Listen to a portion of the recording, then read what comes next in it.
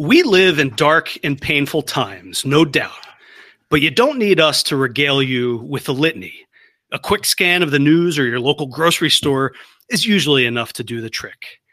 Avoiding despondency in this hellscape requires either an iron spine, a willful blind eye, an evil soul, or mental retardation.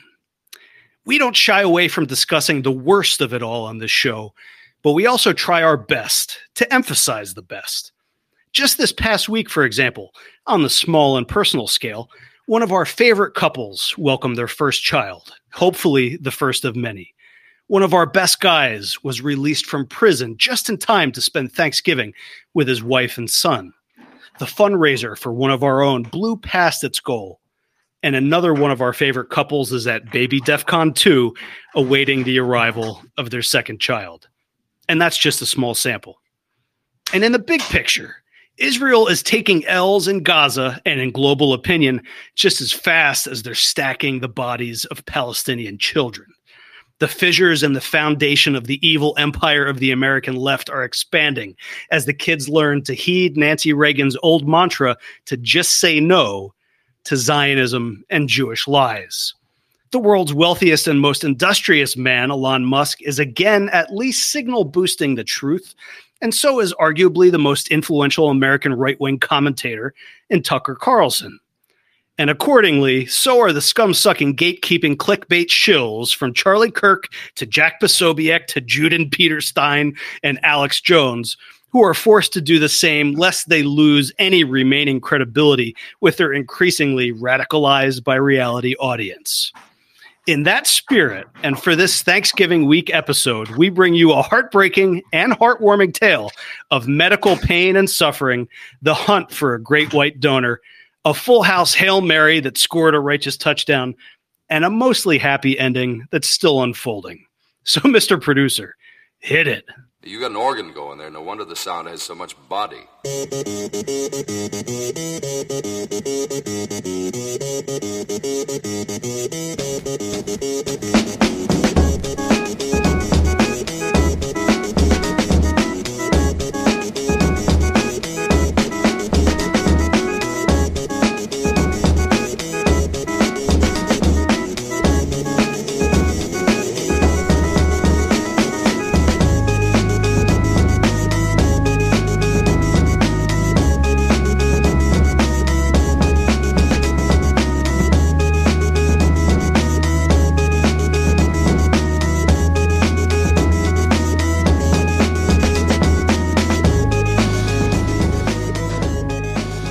Welcome, everyone, to Full House, the world's realest show for white fathers, aspiring ones, and the whole biofam. It is episode 172, and I am your recently rejuvenated host, Coach Finstock. I've been on and off sick for over a month, truth be told, back with another 2 hours of genuine sincerity. That bumper was Organ Donor by DJ Shadow, a longtime favorite track of mine that was just waiting for the perfect excuse to be played on this show. Before we meet the birth panel and our very special guests, however, huge thanks to Charles, Theo, and Rusty for their generous support of Full House this week. If you'd like to be like those lords of largesse, please go to givesendgo.com/fullhouse or full-house.com and the Support Us tab. And with all that, let's get on with the show. First up, if you love this episode, all thanks to him. And if you hate this episode, all shame to him. Sam, thanks so much for setting this up. Thanks, Coach. Yeah, it's a great story. I'm glad to have these guys on. These guys are friends. These guys are brothers. And I think the listeners will really appreciate it. It certainly is a great time to be a white nationalist with a lot of great things you can point to. I was just on a vetting call this week and vetting a very fine man in our area. And he was saying that one of the things he really wanted was to be able to get in touch with other serious guys and families and have good contact with people and good positive events. And so that was when we asked him, hey, do you have questions? He says, will I be able to get involved with things, in the area? Do you guys have outings and things? And sure.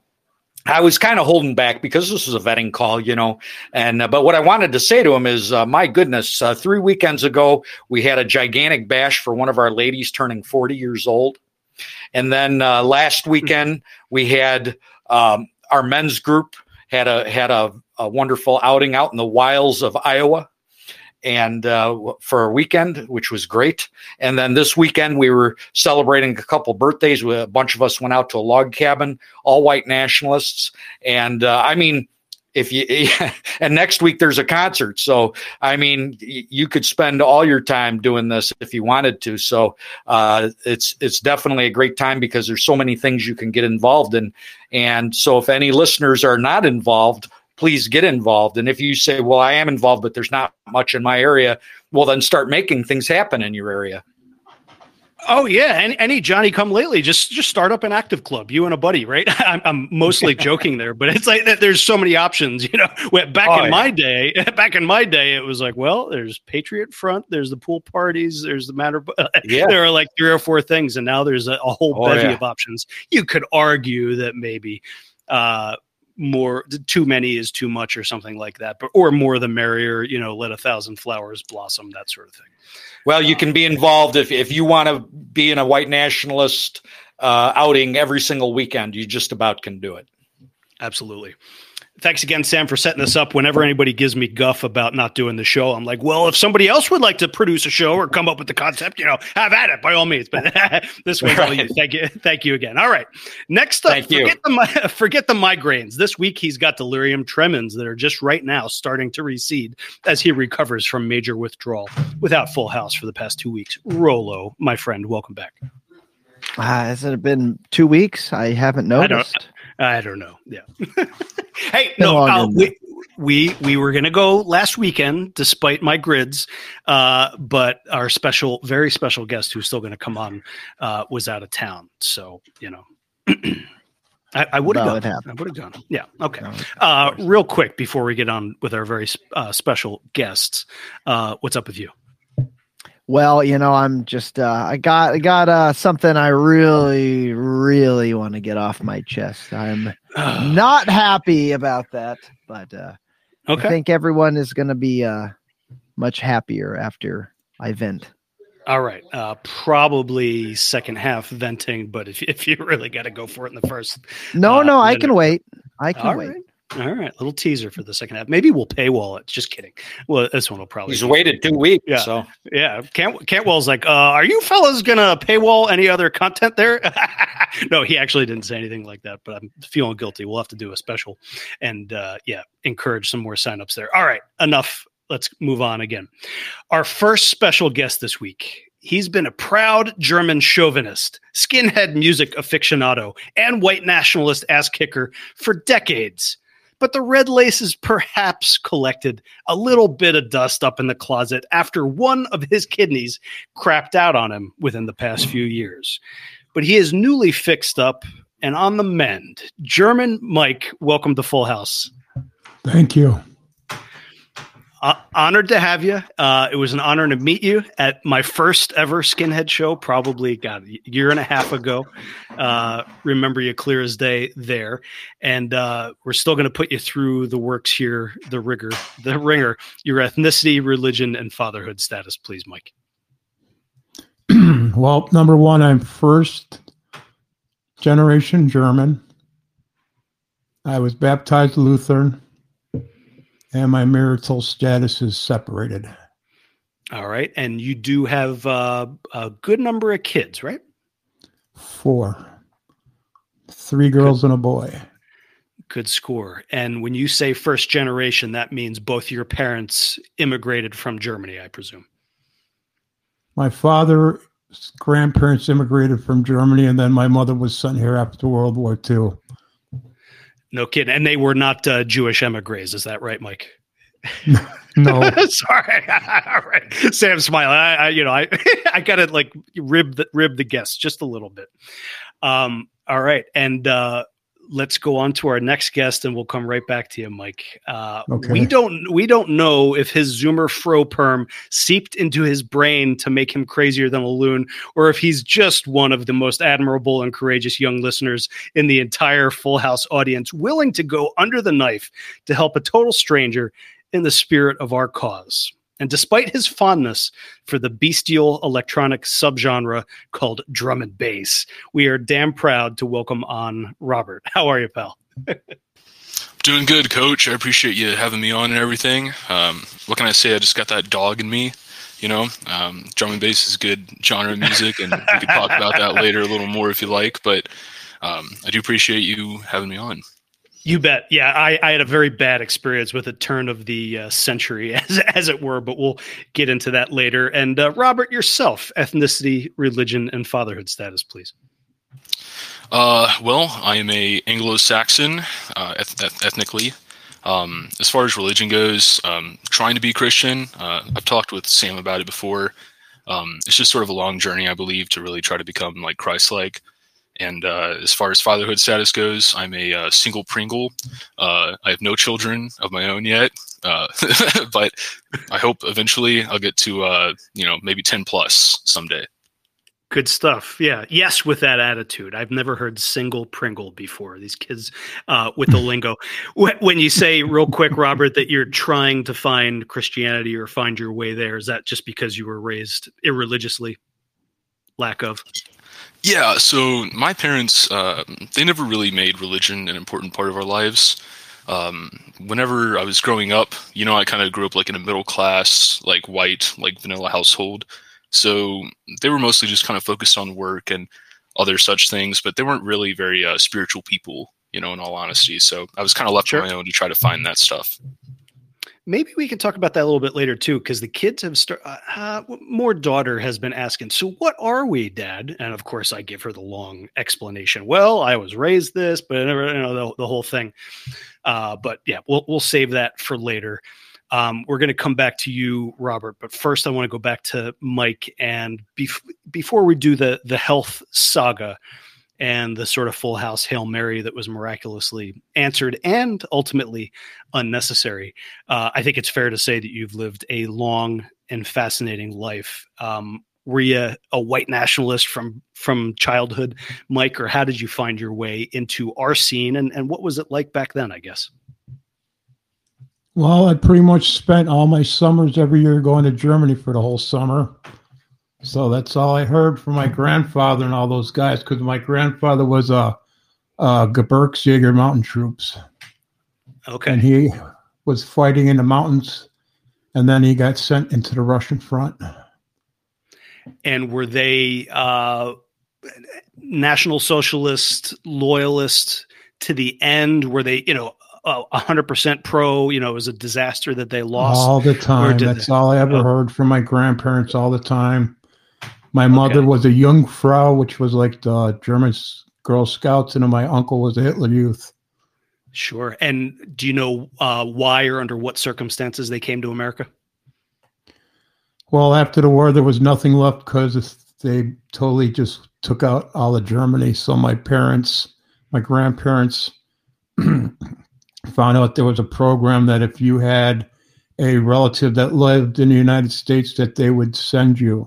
So my mom had a great aunt that lived here in Chicago, so they sent her here.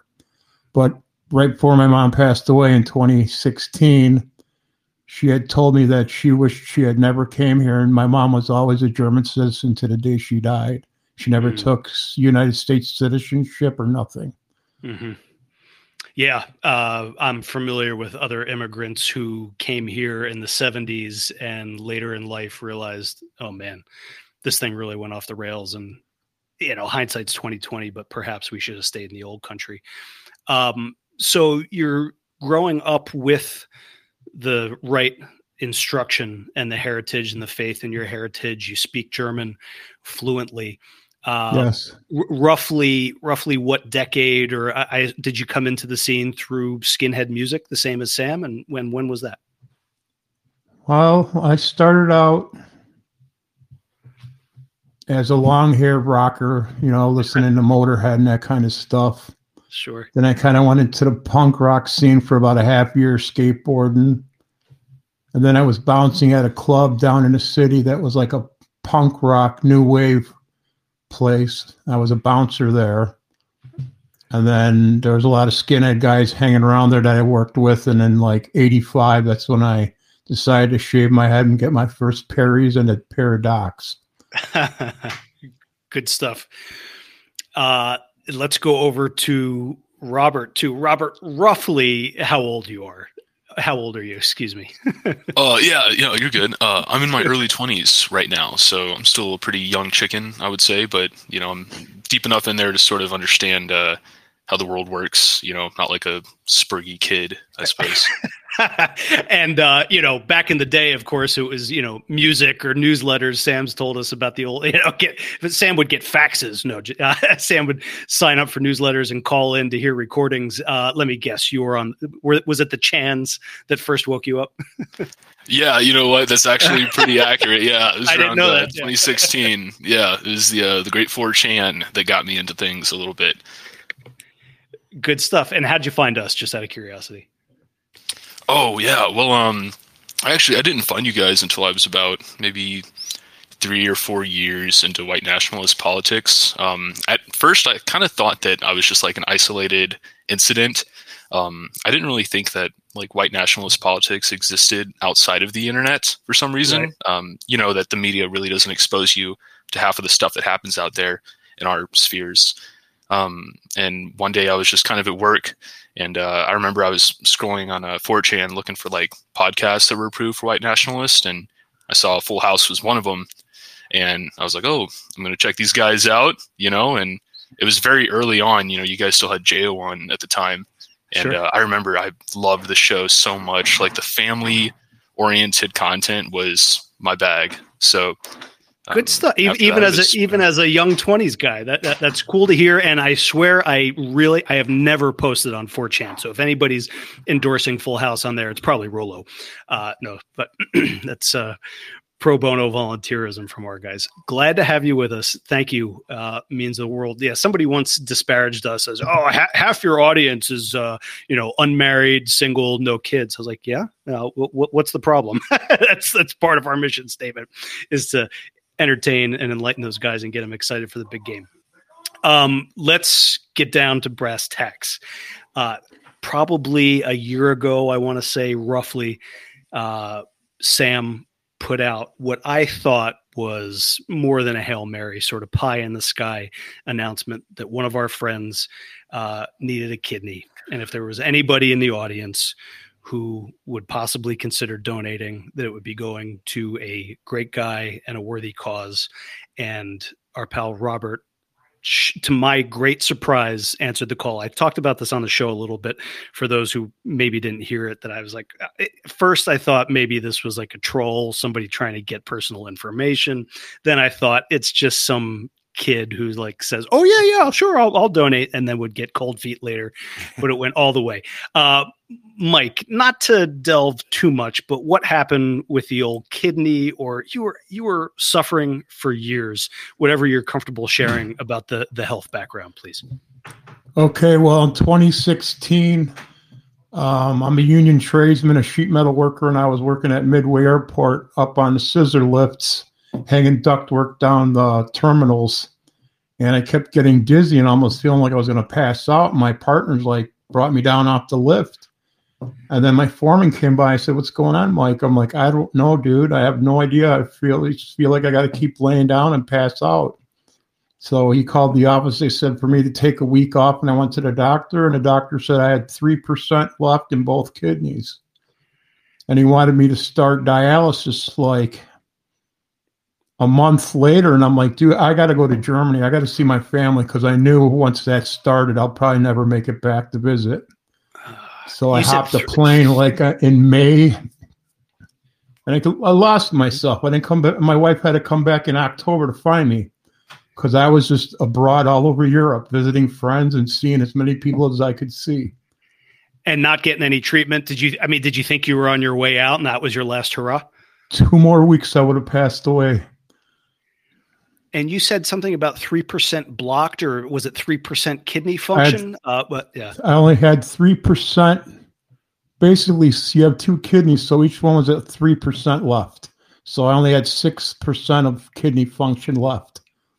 So I was already in stage 4 renal failure. And you got back to the States, and did they have to start dialysis immediately, or whenever that was, and what's involved with that? Yep. Yeah, that Monday morning, went to my doctor, and he's like, "You're crazy, man." He's like, "Look, you're yellow. You have so much Jonda and just foreign stuff in your body that's not supposed to be there, poison."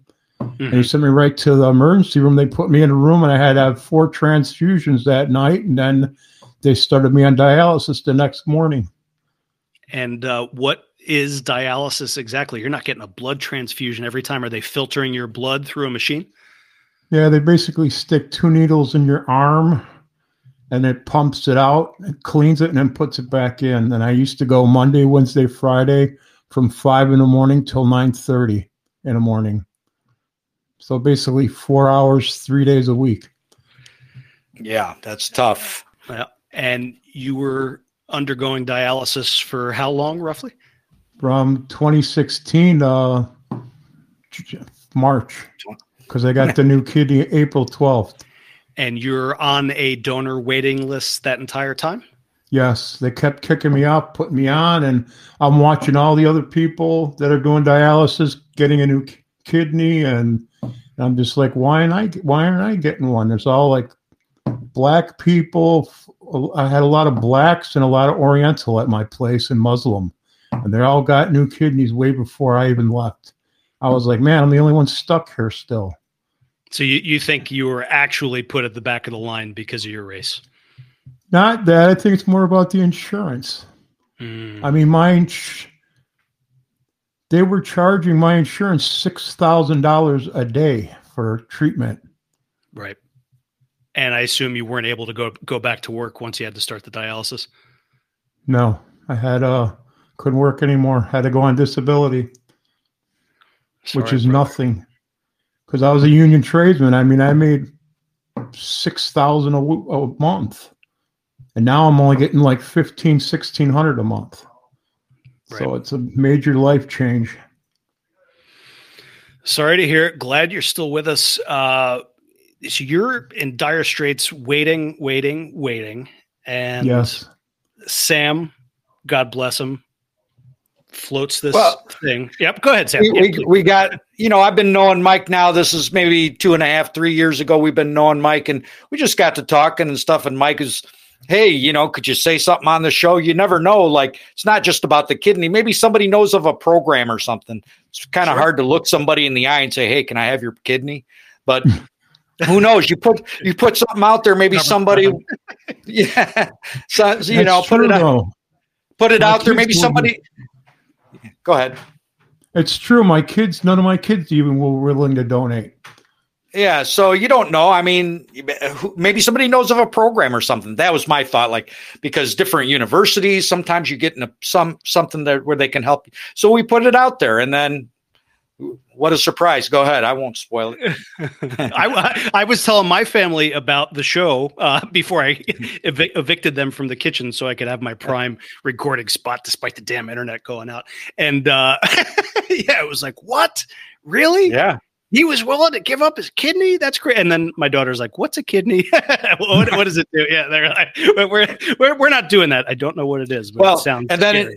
In those early days, we were feeling out Robert there and saying, okay, well, we went back and forth talking just to see if he was for real, and then at some point I put him in touch with Mike, and I said, hey, I got to step out of this. This is like too emotional for me to even, be hanging on a thread about. So they talked, they worked it out, and they started taking the steps, to get qualified to do it and all that. So I'll let them go ahead and continue to tell the story. I felt the same way, Sam. I was like, ooh, it was like holding like a very fragile crystal or something. Like, I don't want to be the one to drop this or screw it up. And the thought also occurs, Sam, that, you could have mentioned this on show 1 and got the show rolling a lot earlier. But instead you waited until episode 125 or whatever that was. Yeah. All right. Robert, you don't really have a Zoomer fro, although you probably could if you went into the salon. Yeah, he's got a mop up there. But it's not curly, ladies. Yeah, it doesn't shave it. Shave it. Yeah. I ain't taking a kidney from no Zoomer fro. Serious question, Robert. I mean, I'm still smiling through the microphone and kind of surprised. Maybe this is all still an elaborate. You getting cold feet at the end. But what was going through your head at the time to make you respond? I remember you emailing in and saying you guys were helpful to me, and now I feel like a true National Socialist would step up to the plate here. Whatever you want to share from that thought process.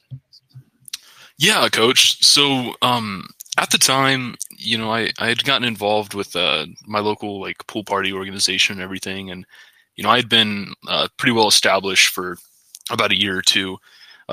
Whenever this call was made for a organ transplant, the thing is, at the time, I was kind of struggling in my personal life with some things, and I felt like I just wasn't doing enough. So I sort of started at that time going through a little bit of like a spiritual journey and trying to establish myself in the world as like an actual person that would make a difference somehow. Mm-hmm. The thing is really, it's just sort of popped up, and it was the sort of thing where it was like, hey, I've been looking for something for a long time now, and this is a perfect opportunity for me to try to prove my salt a little bit, And whenever you guys made the call for it, I decided I would, get back with you and see what I can do. It was a little scary at first, though. I'm not going to lie. Whenever, I believe it. I mean, did you research, life with one kidney or what was involved and all that, and you still didn't get spooked? Yeah. So the whole thing is, whenever you go through like the donation process with a kidney, they do multiple like psychiatric examinations. They do all sorts of like screening on you. They do a lot of teaching to make sure that you're well informed of the risk involved with the process and the rewards that are associated with it. The rewards are obviously just like, oh, you feel good about yourself, you did something cool. But the thing is, like, before you go through any sort of donation process, there's hours and hours of content that you have to go through. Yeah. Where you have to learn about like all the intricacies of how it works, especially with how young I was. I was getting phone calls from the lady that I was talking with that was my donor facilitator. And she was talking to me like, hey, like, you're a young guy and everything. We're not exactly sure how this would work out for you. It should be okay. But if you're having any sort of second thoughts, just let us know and we can cut it off at any time, So, giving you the exit if you wanted it, but you didn't take it. Yeah, how far did you go in the process? I think the spoiler is out there that eventually some other donor, I don't know if it was a car crash victim or a living one that Mike got hooked up with, but how far did you get before Mike got the alternative kidney? So basically, like, once I started doing, I think I remember. It was the same week that I had done my first blood test to see if I was like medically cleared to make any sort of organ donation. Yeah. Yep. It was within that week is whenever I got the news from Mike that he would be getting a new donation. So I went through like the schooling and everything for it. I did like the examinations as far as like your mental health goes and all like the information stuff. But as far as clinical things, I really only got through one blood test before we got the great news of our homeboy Mike over here getting his new kidney. Yeah, and I imagine you were quite relieved. Let's be honest. I'm not gonna lie. Were you disappointed? Bit, Okay, yeah. A little really bit. Wanted to be the kidney donor for the rest of your life. But the thing is, I think that it was that pushing this process that shook something loose on Mike's end. So it really was. Maybe it really all worked out. It like worked out miraculously. So, Mike, do you think they gave you a basketball Americans kidney just to mess with you, or back in the local synagogue? Do you know? I mean, lately I've been wanting to eat watermelon and bagels. I don't know why. So, you got a kidney from Lenny Kravitz? There you go. Yeah. I'm very grateful for what he did and all the effort, because I got my facilitator called me all the time, said he needs to do this, he needs to do that, and I would always text him and say, you got this number, that number, blah blah blah. But April 12th I got a call and I thought it was a joke, and the lady's like, no. She's called me at like 5 p.m. She's like, we have a gentleman that's in his early 40s, had a massive stroke to where his brain went dead, and his kidney was being donated, and there's 3 other people besides you that might be a match. And then she said she wouldn't give me exact where he's from, but she said it was in a southern, so I'm assuming I knocked it out to either Tennessee or Kentucky is where he came from. Good odds. Because I kept mentioning towns, because I'm like, oh, I got a friend that lives in Florida that just passed away in Tennessee. And I was wondering if maybe my friend Dave, from the Florida guys. Right. And then I found out it wasn't. But Sam, there's the only problem is I regret. There. Yeah. Go ahead, please, Mike. I kind of regret that I should have maybe waited longer and not jumped on it. I mean, you got to realize 8 years, that's a struggle. I can't go anywhere. I can't do anything. I can't travel, nothing. Yeah. I mean, ask Sam. I barely ever came out. I couldn't get around or do nothing. It was tough. Sometimes we would arrange a ride for him and stuff, just to make sure he knew he was not forgotten. But yeah, it was tough. But you did sneak off to Germany. I had to go for the 2 weeks because of course, Nate and Eric were playing over there in Germany for a couple weeks. And then I found out that Endstufe was playing, which is Jens, one of my favorite bands from Germany. And then there's another good band of mine from Stuttgart that played too. Because when we're standing there and Nate's like, oh man, I love these guys. And then the singer comes off the stage and he looks at me, he's like, Mike? I'm like, hey, Stefan. And then Nate's like, you know these guys? I'm like, yeah, I grew up. I was like, these are my buddies from like the early 90s. So you hopped over there, Mike, before you got the transplant or right after? Before I got the transplant. That was last October, but I wound up paying almost 3,000 euro just for treatment. And I got a bill in the mail the other day from the dialysis center saying that I still owed them 1,000 euro. But son of a gun, I'm never going to send that. Let them come find me here. I just want to come in. You can tell them the pounds in the original German. Yeah. The problem was that this kidney was not a living donor kidney. It was a deceased kidney donor. So my body is taking it a lot harder. I'm still not at 100% with my kidney. I've been fighting my red blood cells. I'm fighting really bad. Right. I have to take two shots a week just to try to keep it up enough.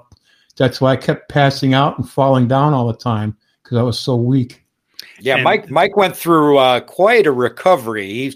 The recovery was probably as hard as anything he had to do. In 3 months.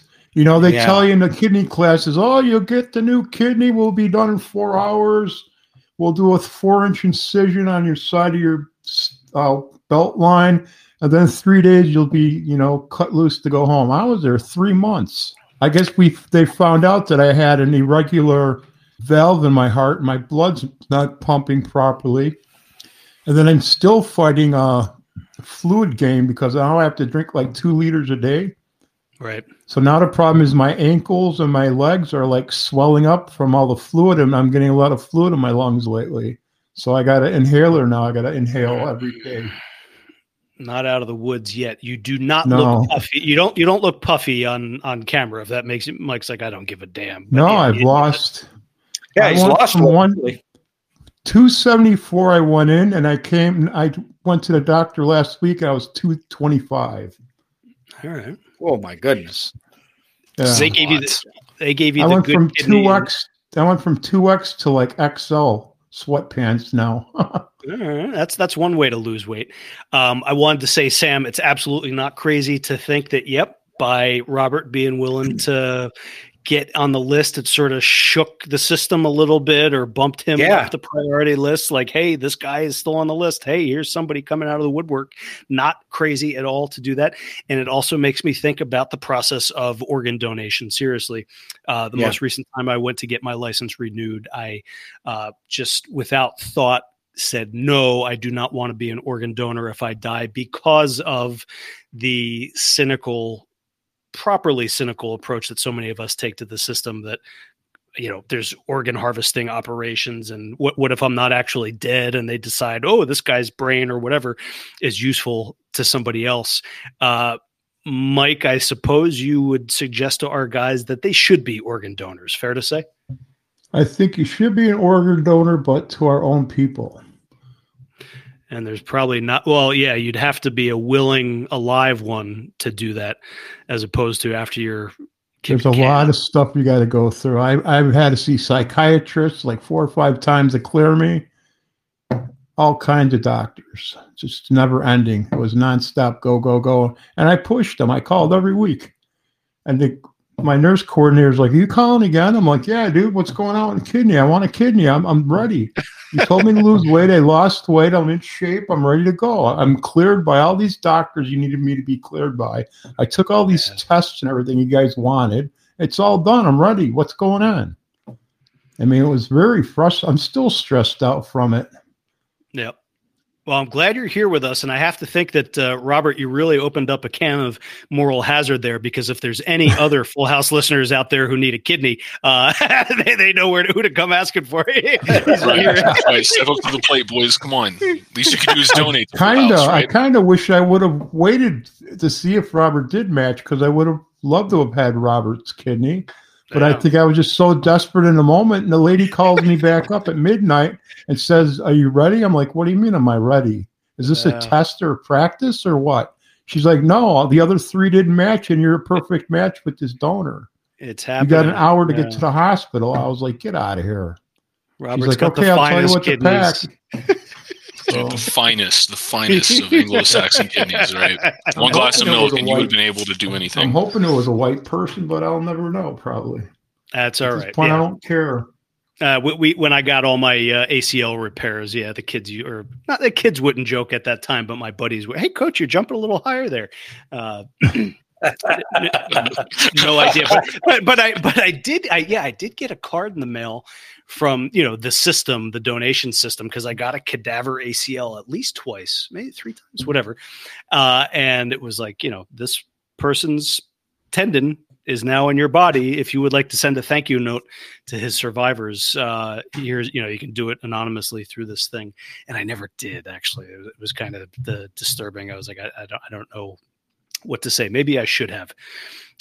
Serious question, Robert. What's the consequence of donating a kidney for the audience that may be put in this situation? This happens to families, where it's like dad's needs a kidney and Junior might have to step up to the plate. I assume you did your homework on what life with one would be like.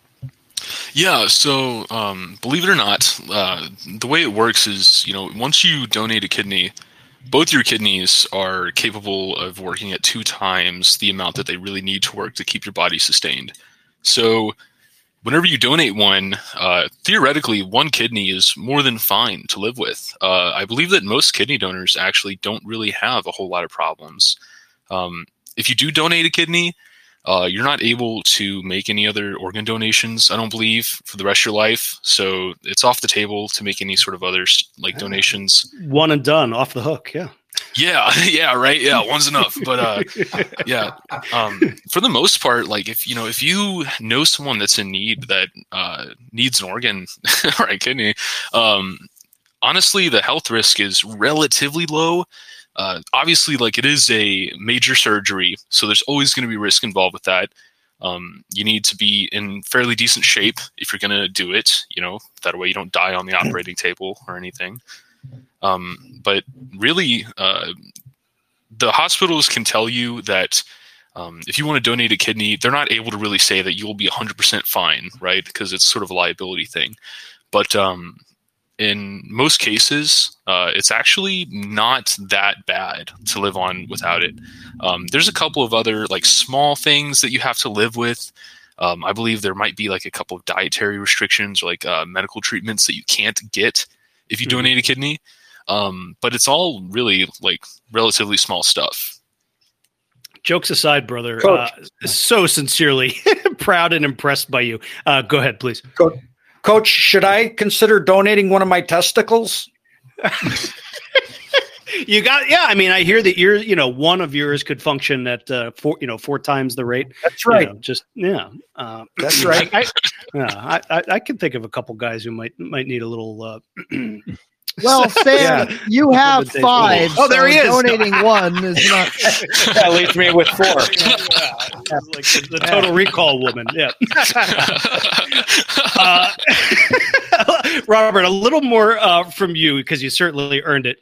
Our enemies, of course, like to describe white nationalism, National Socialism, etc., as these violent, life-destroying spirals. They, normal kids with their lives ahead of them, all of a sudden become jackboot wearing terrorists. You, I believe in your email, gave us a little bit of credit, or the cause credit, National Socialism credit, for taking you from, if I recall correctly, an overweight shut-in to getting involved, being healthier, being more confident, etc. Is that fair? Is that true? A little bit about what may have been a transformation for you. Yeah, Coach. So really, I mean, I think that most like right-wing circles that you get into are just genuinely decent people. That being said, I think that there are rabbit holes that you can fall down as a young man, right? Sure. I mean, we do see like these videos of these like guys that are going out in public, like throwing Romans and like doing stuff. I think there was a group recently at Disneyland that did some stuff like that. Just bad optics things that really make other people look kind of bad. But in all honesty, like most of the bigger networks that are out there, within our spheres are full of good people. They go out of their way to make sure that they get people that are of decent character, and they really try to make sure that their vetting standards are good enough to where they don't get people that are even degenerates. They don't want people that have like heavy drug use, that have bad mental problems. They want to keep everyone relatively safe and healthy, Sure. And and getting involved, I don't want to put words in your mouth, but did it, how did it change you, if at all? Oh yeah, no, yeah, of course. So like the way it first worked is you don't have to put yourself down. Yeah, I was a fat virgin loser. Maybe yeah, right. Right. Yeah, right. Yeah, so I starred on an episode of My 600-Pound Life, right? No, but when I first started out, I got in touch with some guys, and it's like any other sort of social thing, right? Where whenever you first get involved with any sort of group of people that you don't know, you're going to be a little bit awkward, and you're not going to be completely open. But honestly, like you form really tight relationships with our guys really quickly. I think that the quality of man that is involved with our circles speaks a lot to like the sort of relationships you can form. And over time, I started meeting people that were really good with stuff like nutrition and fitness. And most people in our causes, they care for your genuine well-being. They're not trying to sell you products. Most of them aren't. They're not. They're not trying to give you like bad information. They're acting out of goodwill and character. And if you talk to some guys, they can really offer a lot of wisdom, especially if you're a younger man. I can't really speak for the younger women in the audiences, but I know that obviously most of our circles are sort of like male oriented. I think that's just the nature of like politics in general. Yep. But really, like once I got involved with the guys in my local network, I, within the span of probably 3 years, learned more about being like an actual man than I did most of my life, honestly. Yeah. Unfortunately, there's a really bad problem with parenting these days. There's a lot of fathers that don't really know how to be great fathers. They don't know how to teach their kid how to be masculine. And whenever you go out to find that elsewhere, you got to just kind of hope and pray that you wind up with a bunch of racist friends, I guess. It's the best way to go for that sort of stuff. One more question before we go back to German Mike, who has put on his Knight's Cross cap, real wartime hours. Did you talk to your parents about what you were thinking, or was this a rogue mission? In terms of in terms of the ideology, but about donating the kidney. Oh, I didn't tell anyone about that stuff. I didn't. Okay. I do not. Yeah, I don't like telling people about that sort of thing. I didn't want to be like, oh, look at me, Mr. Altruistic. That's not really my kind of thing. There was probably like 2 people in my life that knew about it, and that was really about it. Those are just people that kind of had to know. But yeah, no, I'm not a big fan of that kind of stuff. My esteem for you grows. Don't get cocky now, Junior. German Mike, Yes. you've got stories out the ass. Pardon my French. You've spent significant time in Germany. You've been to some of the holy sites. You've got some relics. You've been to Nuremberg. You've been to Braunau on Inn. What do you want to? The mic is yours, big guy. What do you want to talk about? Where haven't I been?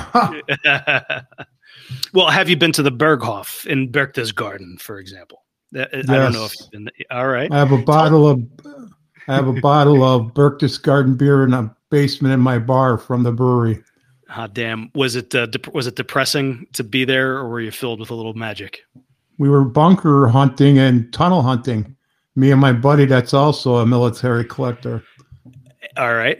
How about Nuremberg? You went to the stadium, the old rally grounds. I have a skinhead friend, Ilona, that lives in Firth, which is about 15 minutes from Nuremberg. And then I have a good friend of mine, Tweety, the guitarist from one of the old bands from the old days.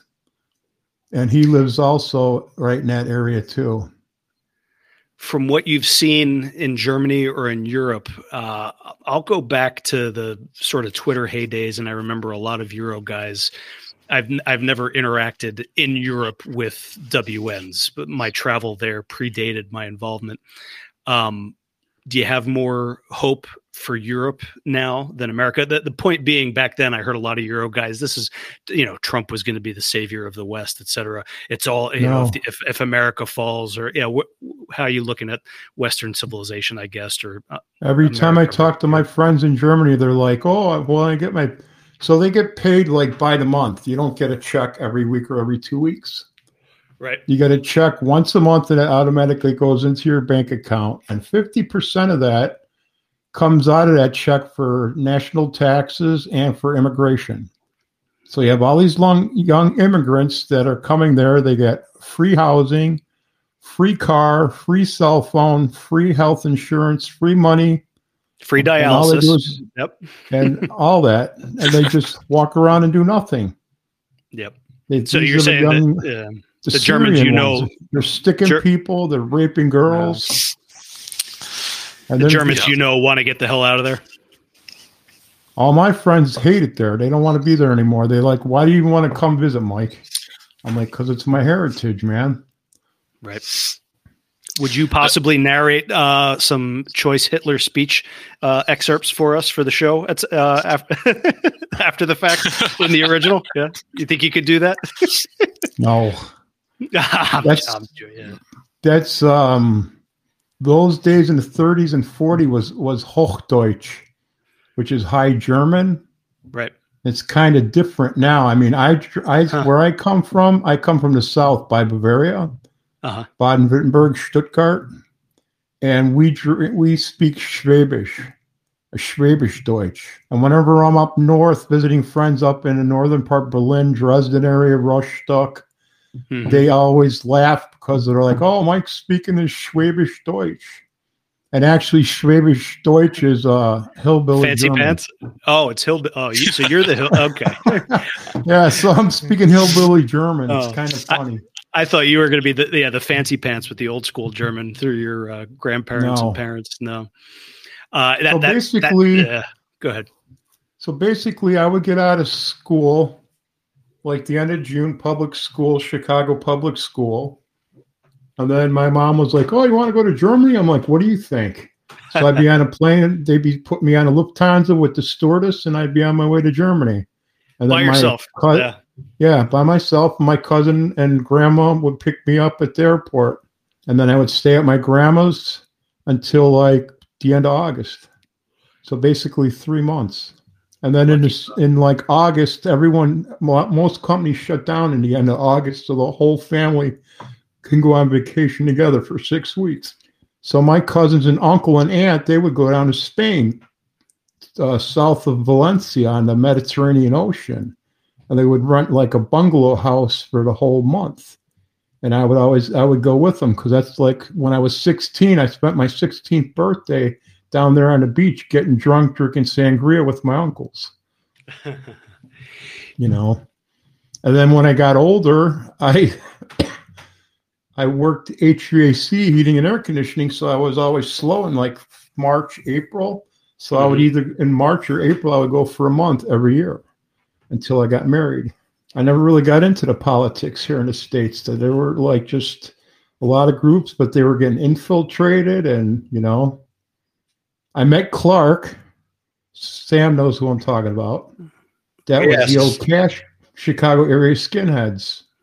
I think I met Clark in 84, 85. And we were talking a little bit. And then he's like, wanted me to join the crew. I'm like, sorry, dude, but I'm leaving for Germany. And next week, that was in 86. And I stayed there for 2 years. Lived at my cousin's house. Then all those guys went to prison right after that. Then I found out all those guys went to prison. And I wound up hooking up with the 28 guys, Blood and Honor, and I became a patched Blood and Honor member in like between 86 and 87. So my main focus was always Germany. I was like, I didn't pay attention to nothing here, or people here, nothing. I just kind of stayed out of it because it was all backstabbing, talking shit. Right. And the unity with the guys there is a lot different than here. There's a lot more nationalists, not a lot more national women too than here. Here you go to a concert, maybe 4 skinhead girls and like 150 skinhead guys. Oh, there you got skinhead girls, regular girls, and they're all nationalists, you know. A little different over there. Do you think that American white nationalists, Mike, should give more credence and respect to Hitler and National Socialism? Or do you think it's just too alien to our culture? This debate sprung up the other day. I saw it, and I kind of understand the arguments. Go ahead. I can't get people to understand. I'm a Nazi because that's my heritage and that's what I grew up. That's what my family fought and did. And then for people here to say they're a Nazi, I'm like, well, how are you a Nazi? You're not even German, or your family didn't fight in the war for Hitler. So I just leave that be, you know. Yeah. And I'm German, but even if I weren't German, I like to think that I would still have the deep reverence and respect for what they achieved and what they almost pulled off. Robert, you mentioned optics there before. You're an Anglo-Saxon. Did you have the standard infatuation with Hitler and the videos and the clips and the glory years? And still love and respect, or not so much, not so helpful, different time, different place? Yeah, I mean, obviously the National Socialist Party in Germany was something to be admired, right? I mean, it's something that gets a lot of people into our circles. I mean, it's the biggest meme that we have, right? You know, like all the Hitler stuff. But I mean, the truth of it is that we're Americans, you know. I think that although we should have reverences for the movements of the past, we have to understand that the situation that we have now, although it has its parallels, it is not quite the same. You know, we're not the same country. We have some German influence in America. A lot of us are not German. So as much as I love those people and what they've done, as an American, I think that if you want to progress any sort of movement in America, you need to appeal to classic American sentiments. You know, there's a lot of great stuff that we've done in our own country.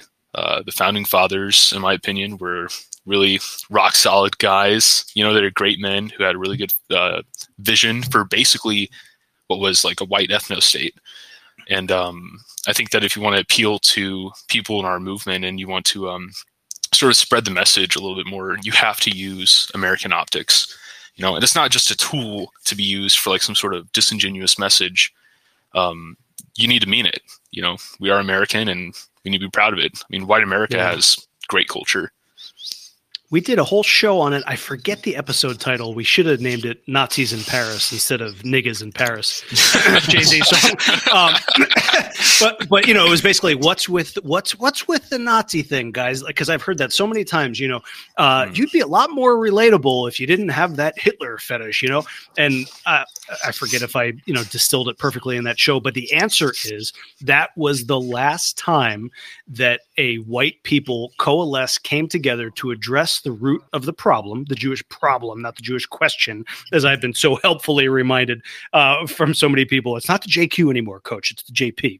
But it was the last time in recent memory, or of course, within the past century, that it really turned things from Weimar to Wunderland, and it worked. And the temptation, of course, is not just the cool optics and the marches and the torches and the effects, but to say, well, that worked. Why not just try to do that again? And I know that there's arguments to not do that in the presentation, etc. But taking a broken, bankrupt, degenerate, invaded, corrupted country and turning it around almost on a dime. I dug up an old post that I made probably a year ago. In the span of 6 months from January 1933 to about July 1933, the scope of change in Germany was breathtaking. So you may disagree with reverence for the Third Reich, but there's a reason for it. And you can modify it, you can change it, you can Americanize it or whatever, but the spirit and the results speak for themselves. Sorry to get up on my soapbox there for a second. Sam, you want to spur Mike for anything? We're almost at an hour here, so I don't want to go too long, but over to you for a second. As long as you. Oh, man. Yeah, I didn't have anything off the top of my head except to say Mike's favorite band, Endstufe, is a band that will be familiar to especially older persons, shall we say. And Mike is a couple years ahead of me, but we're kind of the same vintage. And Endstufe is a band that is playing yet today and putting out music. And so they're guys that are maybe a few years older than both of us. But as we draw closer to the hour, when Mike introduces them, I thought I'd give that little bit of extra background right there. Yeah, Jens, the singer, is 57. He's same age as me. Okay. Looking forward to hearing from them. I did not cheat and go to listen to the song. Mike totally has the DJ booth for the break, and Robert's got it for the close. Heaven help us if it's one of those do drum and bass standard things. But before we go, we'll talk about it. We'll have a little bit of electronic aspergery in the second half. But before we do that, Robert, what is your favorite childhood memory, please, sir? First thing that comes to mind. Coach, it's crazy. I thought about you asking me that question for a while before I came on the show. You were ready. Usually I surprise you. I was like, oh, God, what am I going to say to him? Coming for you too, Mike. We're stalling for you, Mike. So I'm sure you got some good ones. So think about it while Robert's ready to go here. I don't know. It was a long time ago, Mike. Firebombing, I think. Something about firebombing. No, that's a long time ago too. Mike is not 57. He was actually there at Kristallnacht. Actually, go ahead, Mike. Yeah, man. I'm really Adolf Hitler. I came back from South America. I would say that when I was younger, some of my fondest memories that I had was going to a small rural property that my grandparents had. And during the wintertime, where I'm at, we get a pretty good amount of snow. Not like a ton of it, but we still get enough to have fun. And what we used to do is we used to get the family together and nigger rig a bunch of like snowboards to four-wheelers and drag the kids along in a huge track on the snow, right? Going like 15, 20 miles an hour on these four-wheelers. Water skiing on snow, yeah. Oh, yeah. It was a great time. I used to love that stuff. It was really good. I think playing in the snow is probably one of the best pastimes during the winter. There you go. Good stuff. Yeah, I have so many fond memories. My half Irish, half Polish grandparents had a cabin up on top of a mountain in Pennsylvania that the whole family or part of the family would go to once a year, maybe twice a year.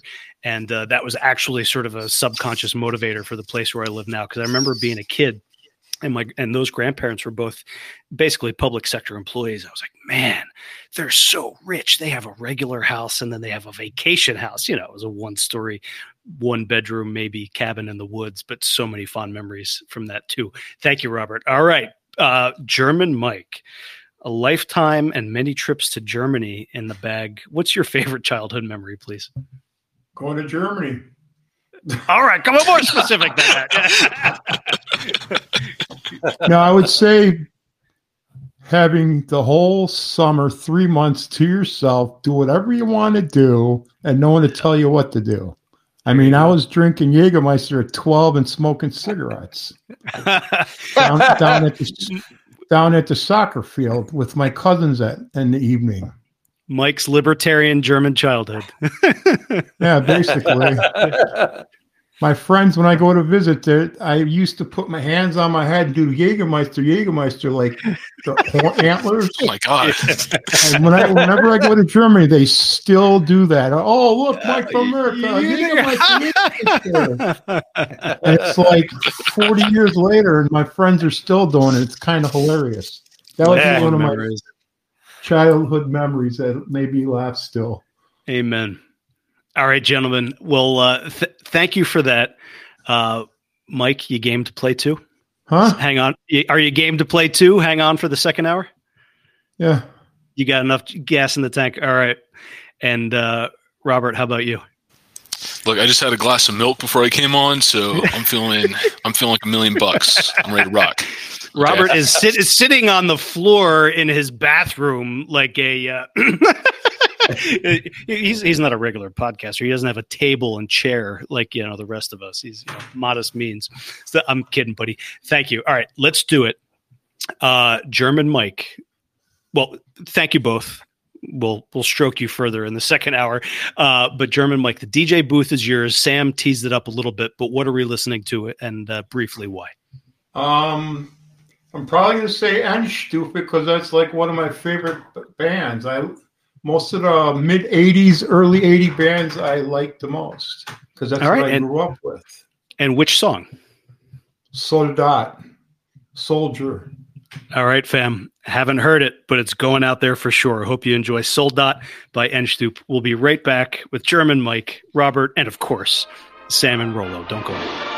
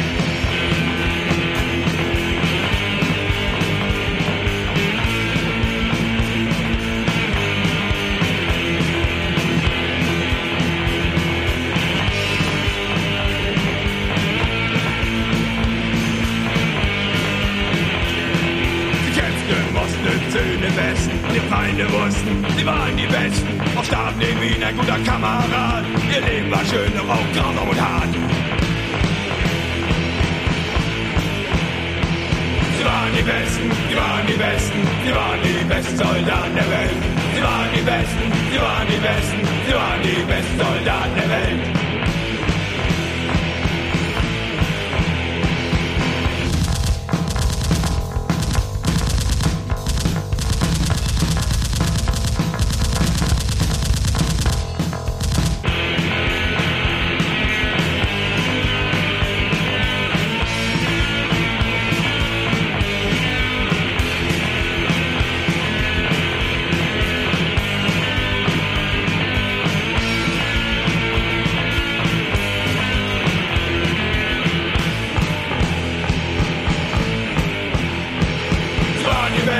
Die waren die Besten, die waren die besten Soldaten der Welt. Die waren die Besten, die waren die Besten, die waren die besten Soldaten der Welt.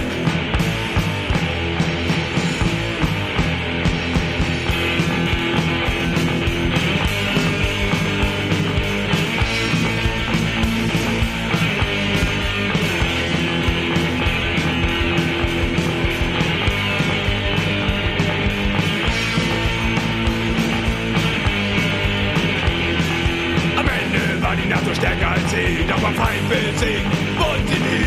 Die kämpfen und kämpfen, sich auch frei, wir kämpfen für Deutschland mit Stolz dabei.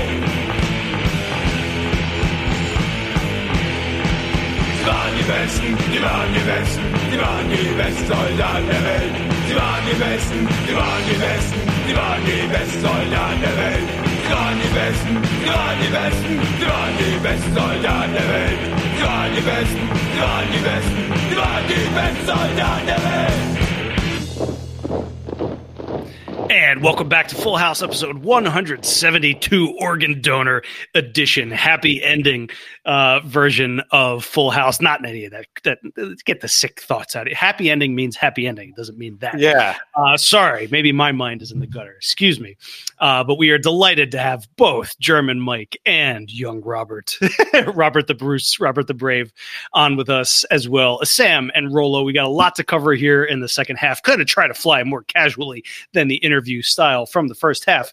But before we get into all of that, we've got a couple big ones from close friends this week on New White Life and just in general, New White Good News. First up, to our pal Kyle, to his lovely wife and their newly growing, expanded family. Congratulations, guys. They welcomed their first healthy baby child, we'll just say. He kept us posted, sent us some pics from the special moment in the hospital, and everybody's chiming in, giving them congratulations. Now you got it publicly. Way to go, guys. Young, healthy, keep at it. You know, within reason, all that stuff. And Sam, good. Yeah, you're gonna meet the lovely new addition before I will too. So, yep. Excited for them. And we have another wonderful close friend of the show couple. I won't name them here. They're right on the verge of welcoming their second, about to pop, as they say. And I think they're all ready. Dad is excited. And of course, Mom is too. Good luck, guys. You know who you are. We're rooting for you. You'll do great, of course. And also, it's a little bit late, but Gumtree Party from Down Under, he was the one who let us know that he was expecting his first arrived, pardon me, buddy, I can't recall which it was. I think it was expecting with his partner at the time, but they are now engaged as well to be married. So way to go. Doesn't matter personally to me which way the order goes. Obviously there's perhaps one way to do it, and that's the more standard conventional way, but good luck, buddy, as you head toward marriage. All right. I wanted to start with a public health announcement here in the second half. I alluded to this in the first, but in all seriousness, probably from the first week of October, started with our youngest puked at school.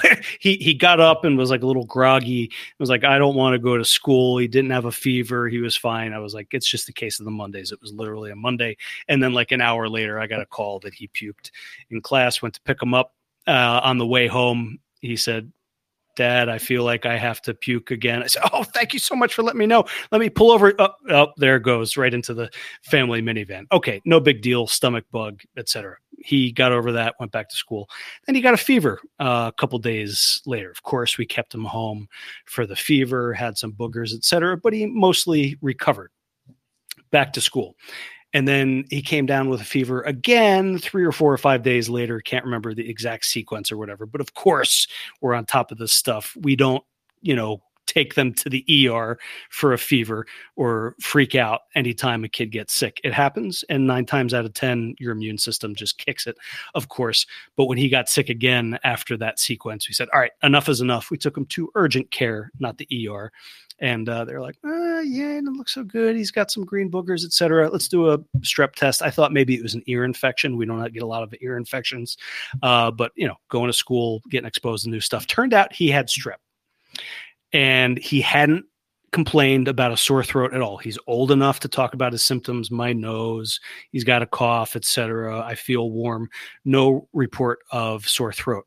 As soon as I got the news, of course, got on the phone. Yep, Potatoes got strep.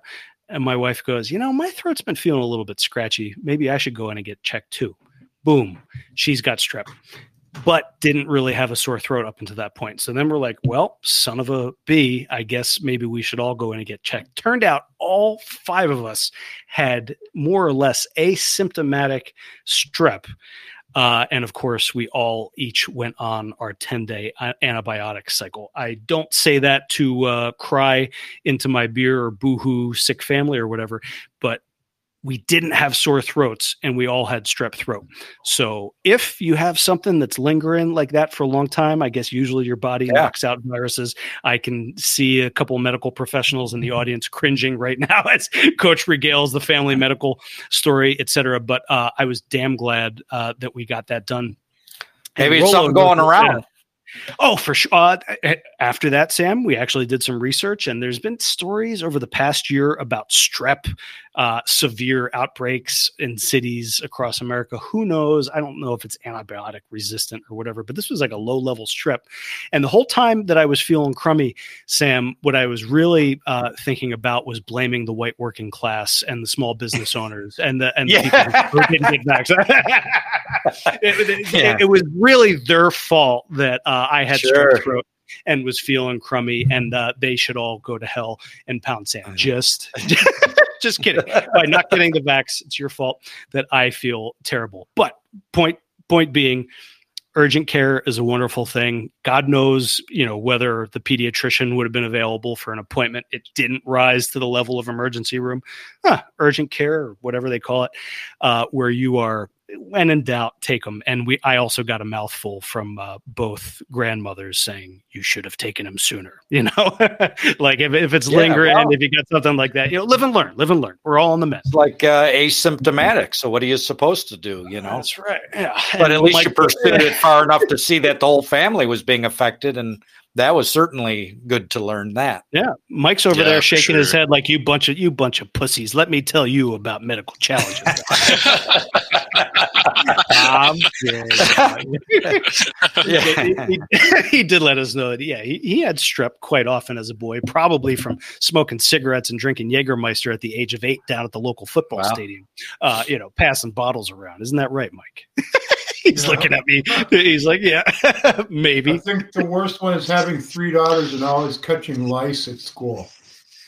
Oh, yeah. Long hair. That's bad. I mean, everything's got to get washed. Bed sheets, the whole 9 yards. You got to put this stuff in their hair and then run a comb through it, and you pick out the little white eggs. Oh, nasty. Did you use the opportunity to shake their heads? Upon anyone. Zyklon for lice, is that still yeah. We never had a lice outbreak here. What was I thinking? Oh, the dog and fleas. That reminds me. Our dog has had a low level flea infestation for a while, I'll say, before somebody gives me guff. Given her flea baths, gotten her a flea collar. She always gets the monthly treatment in between her collarbones, and she's still nipping around. And every once in a while, if we really comb through her, we'll like find one, pick it up and throw it in the toilet. But they make these tablets now. I guess this is like an unexpected expanded health section into the animal world. But they make these tablets that you can get over the counter that supposedly add just enough little like poison to fleas that gets in the blood systems. The fleas take a bite and, they fall off and die. So that arrives on Monday for this thing. And I've been at DEF CON 1 on that because I remember as a kid, we adopted a cat once and it came choked with fleas, and we never had a pet before. We were totally ignorant about fleas. And one summer, you would be sitting at the dinner table and a flea would jump on your leg, or, because it carpets, 80s, all that stuff. So I am really hopeful if you ever have this flea problem where they're there, and supposedly flea baths and flea collars don't work that well. The stuff between the shoulder blades is more of a preventative than a treatment for an existing infestation. You give them 6 tablets of this stuff once a day, and then the fleas just drop off cold dead. I'll give you an update next week as to whether that really worked. All right, enough of me. I had to get that off my chest. It's been 2 weeks. You'd think I'd have more important things to talk about than strep or fleas, but there you go, spilling my pasta. Let's go. You know what? Let's do it. Rolo's got something that he wants to get off his chest, and I don't want to save this for too late in the second half when some of our slacker listeners might go to bed or let life get in the way, because that happens to me all the time. I listen to a podcast and I never finish it. Rolo, I have no idea where you're going with this one. Hooded. You're not wearing he's wearing his black hoodie. He's not wearing his silk robe, so that means he means business. Yeah. Whoa. So we got an email recently from one Aryan Stallion 1488, and he's still listening to us. So here, you get a sample from? Okay, all right. Go ahead. It's all yours, buddy. You're in it. Okay, so listen, buddy, we don't care about you at all. You are a loser. Hold on, Rolo. Let me set the table. Come on, you can't just go right into it unlubed. Aryan Stallion. Don't worry, I was going to break it down, but you can go ahead and set it up while you want. Let me set the feast. Go ahead, sure. Look, Aryan Stallion wrote in originally asking for help, and I said, okay, I responded courteously and non-committally, like I can't offer a woman up. And then he jumped down our throat with an email, kind of hilarious. We roasted him on the air. Then we eventually had him on the show. It was 90%. You can argue about the percentage, a normal interview. And then the revelation about certain activities in Southeast Asia, stereotypical things that happened in Southeast Asia came out that we didn't know about, that he admitted candidly on the air, and which we treated, I think, like gentlemen. And then he's continuing to create his content, and it was radio silence for a while. It was like we got a lot of flack for it, et cetera. We explained a little bit, again, I think graciously and kindly on the follow-up show, both to cover our asses and provide some content too. And then months pass by, and we receive another barn burner, another multi-page message that frankly I was willing to just say, okay, that's that, but not our Rolo, not our Pitbull. That's it. Go ahead. All right. Yeah, like I'm saying, you're a loser, dude. You are an absolute loser. So he said that we're male feminists.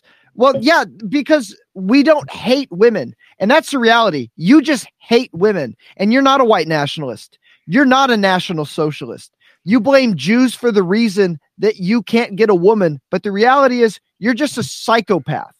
Okay, you make these hour-long videos. No one's watching.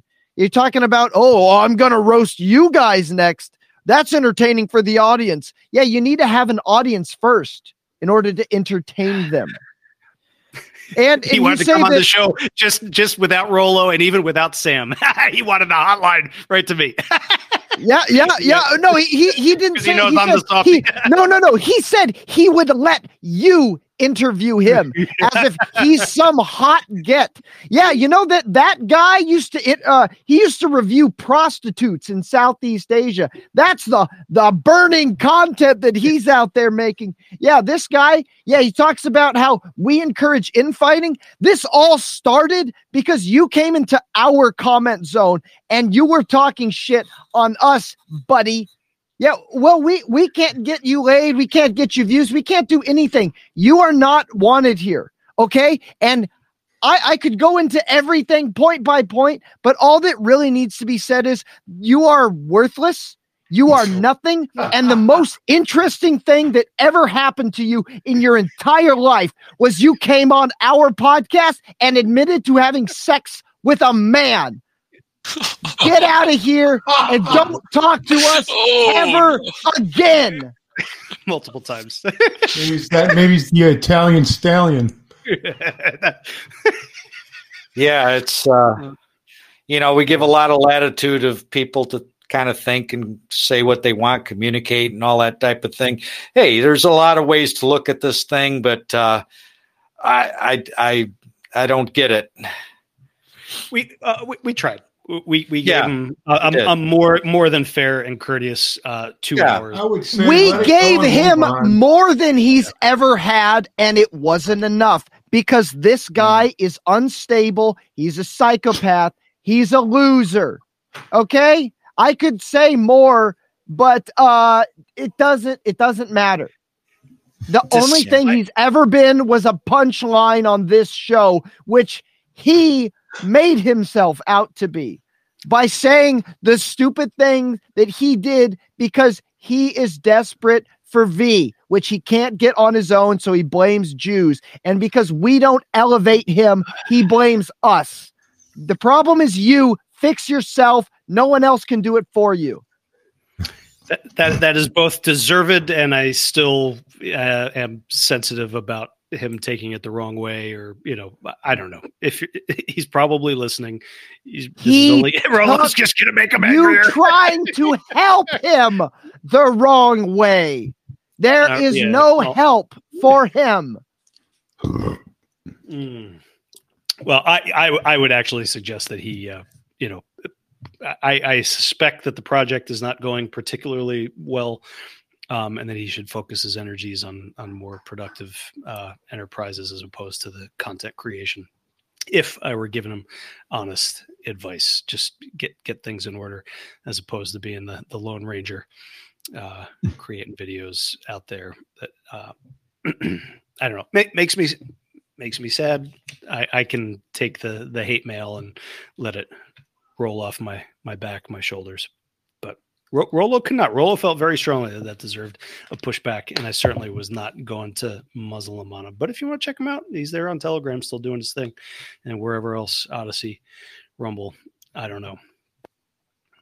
Maybe he'll listen to you, Rollo. Little tough love. I don't know. All right. Oh yeah, and also he called me low key, buddy. Your tea is so low, you have to get it from a vial. Shut your mouth. Yeah, maybe it was a little bit more personal toward Rollo, and that's what got his goat. Not just me, but also Larry.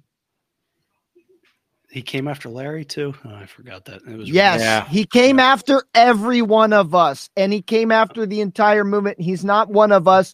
He's not part of us. He's a loser. He's a freak. All right. Old school beatdown. After this podcast appearance, Mike, I'm gonna send you over Aryan Stallion's way for your follow up.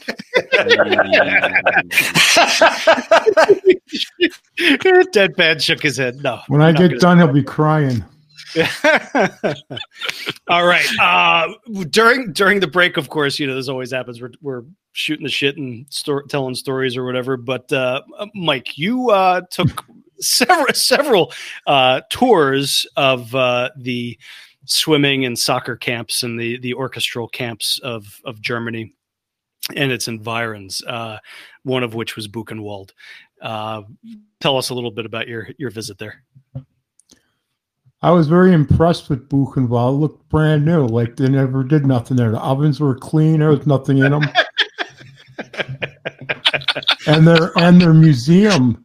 I mean, we went there to the museum just to see the SS uniforms and stuff. I mean, we're walking around, we're laughing, and then I'm down in the basement where they got the hooks on the wall called the hanging room, and I'm kind of standing on a stool, making myself look like I'm hanging.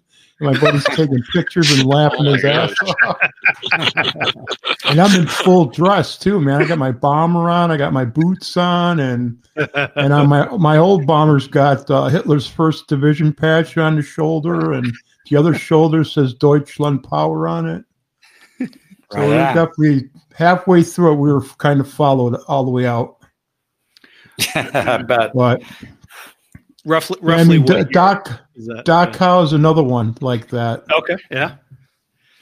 Sachsenhausen I went to last year. That's just a bunch of rebuilt walls showing the outskirts of the building, and then they took a barracks and rebuilt it, and that's where the museum's in. But serious question, Mike. What do you think is the long and short of the quote unquote Holocaust? Obviously, those were concentration camps, work camps, and anything else. But they weren't being burned and shit. They were. You got to realize. I mean, you're going through the war. My mom had to stand in line for 2 days to get a loaf of bread, and she was like 15 years old. And then she told me another story when she was walking to the next town to get bread with 2 other older girls, and she was carrying a little girl. A truck pulled up with some GIs on. 2 black GIs got out and took the 2 older girls and took them down in the basement and raped them. And my mom stood there and watched all this, holding a little girl in her arms. You know? I mean, this is true stuff coming from my mom's mouth from that time. Nobody ever hears that kind of stuff. Yeah, the Germans were bad people. We're no good. You know, they don't know half the stuff that happened to the German people. Lothrop Stoddard's Into Darkness, I think he was there 1940. World War II had kicked off, but it hadn't accelerated to the Eastern Front yet. And as that early in the war, Germans were already undergoing severe rationing of meat, butter, milk, etc. So their own population was being severely calorically restricted. I mean, before the Eastern Front, Do you think people in concentration camp are going to get a full meal? That's why they're all skinny bones, because they didn't get no food or nothing. The soldiers and Germans are going to get the food first. Yep, a world historical swindle, as they say. Sam, you ever been to Germany? No, I have not. Oh, shame on you, big guy. I know. I've been to Europe before, but not Germany. My first time to Germany was 2004. I had a layover in Frankfurt, an overnight early flight the next day. So I had to stay at some, crappy corporate hotel on the outskirts of that big international airport in Frankfurt. And I just went for a little stroll, as one does, looking to kill time. Very excited to be there. First time in my ancestral homeland, among others in Europe. And I remember seeing lots of what I clearly perceived to be Arabs or Turks, out on their balcony or sticking their head out the window or whatnot, and thinking, that's kind of strange. It's still largely blue-pilled there, but I'm walking around Germany for my first time and seeing brown faces on the outskirts of this major international airport gateway to the world and thinking, that's odd. That doesn't seem right. Same experience in Amsterdam, walking around and being like, there's not really a lot of Dutch people here. That was part of the ancient awakening stirring of my soul, was seeing more non-Europeans than Europeans in Europe long before the most recent invasion, if the enemy wants to really talk about roots of radicalization and why the white kids are angry. How about the absolute replacement theory, conspiracy theory? No, come on, it's a fact, and we all know it's a fact. You're just playing word games. Speaking of Muslims in Europe, brief update on the Middle East. I think we've all got a little bit of an unfortunate happening hangover here. But yet again, it looks like the Palestinians are stuck holding their dicks and fighting for themselves. The great Muslim threats and banging of drums, etc. Nothing's really happened aside from a little bit of Hezbollah stuff on the northern border. Meanwhile, the Israeli army did go in big into Gaza, and they're duking it out with rocket propelled grenades, trying to take out those tanks. One of the $1 million questions our guys have is, man, I'm seeing a lot of footage of these brave freedom fighters, launching things at tanks and seeing the big boom, but are they actually taking them out? Obviously they're taking some out. But as we go to tape right now, it is 12/12 on November 20th. There's talk of a temporary ceasefire to let some hostages go and possibly get some humanitarian aid in there. But as of right now, it looks like Israel is arguably, quote unquote, winning the campaign to go into Gaza, bisect the country, go down into the tunnels and try to take out as much of Hamas as possible. And the Ayatollah is monitoring the situation. Nasrallah is monitoring the situation. And I think there was kind of a cope that maybe they are waiting for them to go in and then they would raise the black flag over some mosque and declare jihad or holy war. I don't know. It's kind of just grueling cruelty at this point and frankly quite depressing. I don't know if you guys have been paying attention. Any thoughts on that? Yeah, well, for sure. Well, whatever happens in this conflict, we can kind of anticipate it, right? The Gaza is going to be subjugated. They're going to drive out or kill most of those people. But whatever happens, or, maybe there's some surprise yet to happen, whatever happens, this Free Palestine movement in the West is going to be times 100 going forward. I do think that this is a pivotal moment, at least to say that there will be a before and an after with this incident, with this ongoing conflict. And I know in some ways we debate about, do you take a side? Do you care? Does it matter? I think it does matter in the sense that no matter how it turns out, there will be ramifications in the West. At the very least, this Free Palestine movement is going to go turbocharged. And on the other hand, if there is some tiny percentage chance that the country we call Israel is the government is destabilized in some way, if Iran gets into this, if there's really like a more even fighting between the sides, no matter what happens, this changes the world dynamic in politics, because this Jew problem is behind all dynamics of politics in the West and maybe the whole world.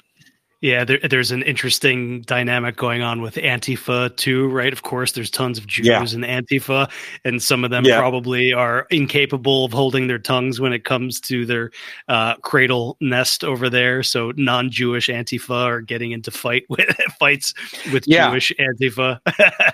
Yeah, this is the narrative is being smashed here, and you have the serpent eating its tail, truly. Yep, and Biden's poll numbers are in the tank. Unfortunately, Zion, that only benefits Zion Don. And I said this on a separate call earlier this week or earlier last week. Nobody, when you see 95% of pro-Palestine protesters, of course, they are either women or brown, or there's that bizarre faction of Jews who are like, we're pro-Palestine too. It's not a Jewish problem, whether they're agents or just, basically cucks of Judaism. I don't know, but agents. I don't like those people either, just because I believe that Israel is a bad actor and the Palestinians deserve to have their own homeland, doesn't mean that I sympathize, or identify with all those people. But if you're having the conversation with your family, your friends, we heard one horror story about, my boomer dad sent money to support the IDF or something like that. Or my God. The lefties are not wrong about 100% of every single issue on Earth. And you can be accidentally right. Right. Or right for the reasons. Whatever. Right for the right reasons on certain things. Yeah. We don't have to agree about everything else. This is a culmination of everything that they've pushed onto the left, because it's all about saving the underserved and eliminating imperialism and colonialism. And Jews are everything that's wrong with everything. Like no matter who you are, pick a problem. Jews will be the cause of it, like somehow. And obviously it's not like, oh really, when I stubbed my toe, was it the Jews' fault? Shut up. You know what I mean? On a political and cultural level. So they've jammed all these institutions with brown people. Brown people see brown skin and white skin, and they say, which one do I pick? Every time. So of course, as these places get browner, well, you're going to have more brown people siding with other brown people. It's just as simple as that. Yep. And all the brown people that hate Jews, they think Jews are white.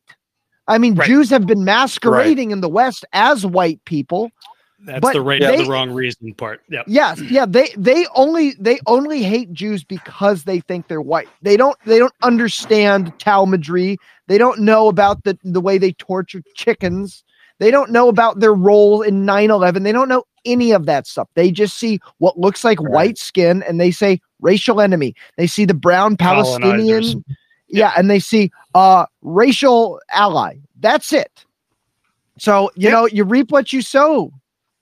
And be grateful, be grateful in a Machiavellian or a purely opportunistic, sense.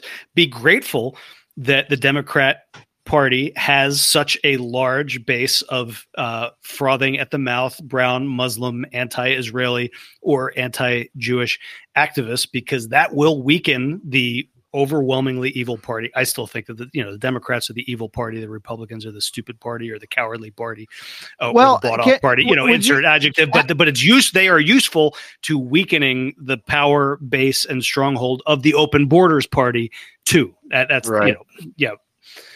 Have I told you my Democrat-Republican analogy? Is it about a corpse and the maggots eating the corpse? Are you going to steal? No. Go ahead, Rollo. No. well, the Democrat Party is the being that drags you to an alley and violently rapes you, and the Republican Party stands outside the alley and makes sure no cop comes down to look. Very good. Or they're a little slicker about it with the roofie. Yeah.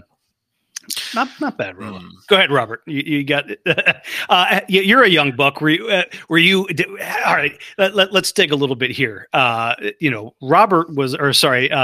German Mike was suckling at anti-Semitism at the boob from day one. But you, my friend, were just a naive, American kid with probably no political direction aside from what school told you. How was it again? Just poll you and the Jews, a short tale. Me and the Jews are relationship. Yeah. Thick as thieves, probably. An American tale, if you would. Yes. No, I mean, for me, like, I really didn't care. Like, whenever I first started, like, I was just into 4chan and I liked the edgy memes and everything. It was all just like it was all just that. It was all just theater. That's what it means. Yeah, and then eventually, what really made me actually start taking things seriously and trying to change the way I see the actual world. It's so silly to say it, but it was the political cartoon Murdoch that set me off the rails when it came to the way I saw things. There you go. Yeah, it's great because the guys who produced that show, they put so much work into actually doing good historical reading. They have great philosophical knowledge. They were able to sort of make something that was funny and entertaining, but at the same time, it came from a very well-informed place. Yep. So it was definitely that, I would say, for sure, that really started to put it in perspective. And then you guys know, once you start seeing these things, you can't unsee them. Yeah, exactly. You see it everywhere. Yeah, exactly. But I think there is a lot of hope, though. Right now, it's like what Rollo was saying a minute ago with Jews being identified about Aryan Stallion. About our good friend Aryan Stallion. Yeah, no, he's got it right with those Thai lady boys. No. Oh man, I'm joking. No, but the True though. it is. I got a lot of friends that have been over there in the military, and they say most of those girls are guys. Oh yeah. I bet. Oh, it man. sounded like Mike was endorsing, a little Yeah. bit of exploration. He's like, you're right. They really figured it out. Mike's like, I don't just go to Germany, fellas. Yeah. We got plenty of them in Berlin too. He's got lipstick oh, man. stains from Thailand in his passport. But yeah, it was like what Rollo was saying with a lot of brown people considering Jews white. I think that now with a lot of what we've been seeing with like large talking heads in America, people are starting to discuss the problem with Israel now and the way Jewish people view white people. Because, a lot of people in America, mostly progressives, they have this slave morality, right? They always try to appeal to the victim and, they want to feel bad for the little guy. But now that they're seeing that the Palestinians are the little guys and they can see the Jews as the aggressors, they're looking into who else the Jews are being aggressive towards. And they're seeing more and more now that white people are targeted by the Jews, just like the brown people, I guess. We don't really need their sympathy, but it at least changes the sort of like talking point in America. It sort of shifts the window a little bit.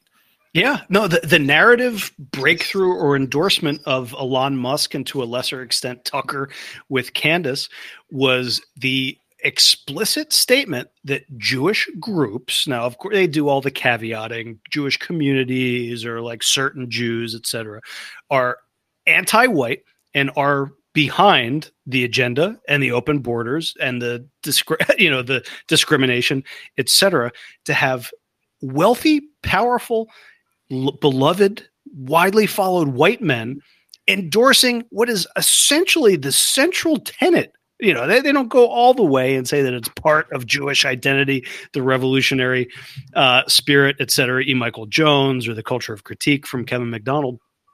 But that's the core of it. Things are messed up because of them. White people are no longer in control of their destiny because of them, as painful as it is to admit, right? I mean, it hurts saying that, even though it's the truth, but it is through their wealth and ferociousness and victimhood that they've been able to get away with all this stuff. Mike, when you were growing up, did your parents or grandparents talk to you about the Jews specifically? I assume so, but maybe not. He's smiling. Does a cat have an ass? Does a pope wear a funny hat? What was it like? Serious. Like, what was the what were the discussions? My mom was always quiet about that. If I would rant and rave stuff at home about niggers or Jews, my mom would just kind of not say anything. I think it was because during the war, you didn't really talk a lot during the war. But my dad was always ranting and raving about that. And then with my grandfather, he basically told me what was going on during the war, what he did, where he went, what people are doing. I will tell you, though, I had a Jewish young guy named David. He was a Hasidic Jew. I met him at Home Depot, and he's like, oh, you know how to do sheet metal? Because I was getting some sheet metal stuff for a side job. I'm like, yeah, I'm a sheet metal worker. Why? And he's like, oh, do you do side jobs? I'm like, yeah, cash. So this guy brings me on, and whenever he had an install, he would call me up, and he would give me like $1,000 cash for the day to put like a furnace or an AC in, and it was all Jews' houses. And so I learned a lot in that year how they are. They're more racist than anyone can even imagine. Oh, sure. Because I saw them, how they talked about it, everything. I mean, this guy had a company with a livery service because I'm like, well, why do you got all these like livery cars? He's like, oh, my people need a ride to the airport. Why don't they just take a taxi cab? And he's like, well, look who's driving a cab. It's either Muslim, black, or Palestine. Yeah. And the Schwarze. Yeah. So I mean, I'm like, man, you sound like really racist, dude. And he's like, oh yeah, if you're not Jewish, we don't let you in. Mask off. Yep. Moments of candor. Absolutely. That fierce. So it's kind of really interesting. I used to always throw a penny on the floor when I was putting a furnace in. And he would look down. He's like, "Did you throw another penny on the?" I don't. He must have. That was just weird. I mean, we just were like business partners, and we didn't. I mean, he saw my skinhead tattoos and stuff, and knew I was a racist. And I would always. The worst one was we were in. Mike and David. That's a good buddy cop flick. Phil. A rabbi. I was in a rabbi's basement putting a furnace in. And on the wall were like these like big fur hats. Yeah. I took the one off that the looks wall. like the cheese wheel looking one, right? It looks like It's all fur, like fox fur. I put that on my head and I started taking pictures of myself with it on. And I was saluting at the same time. And he comes down there and he just like his face dropped.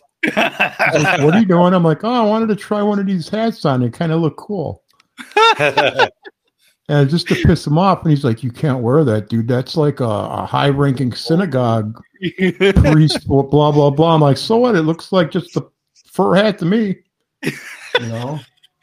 Mike installing furnaces in the basements of Jews is some pretty Yeah, that's right. He's a Shabbos, I guess.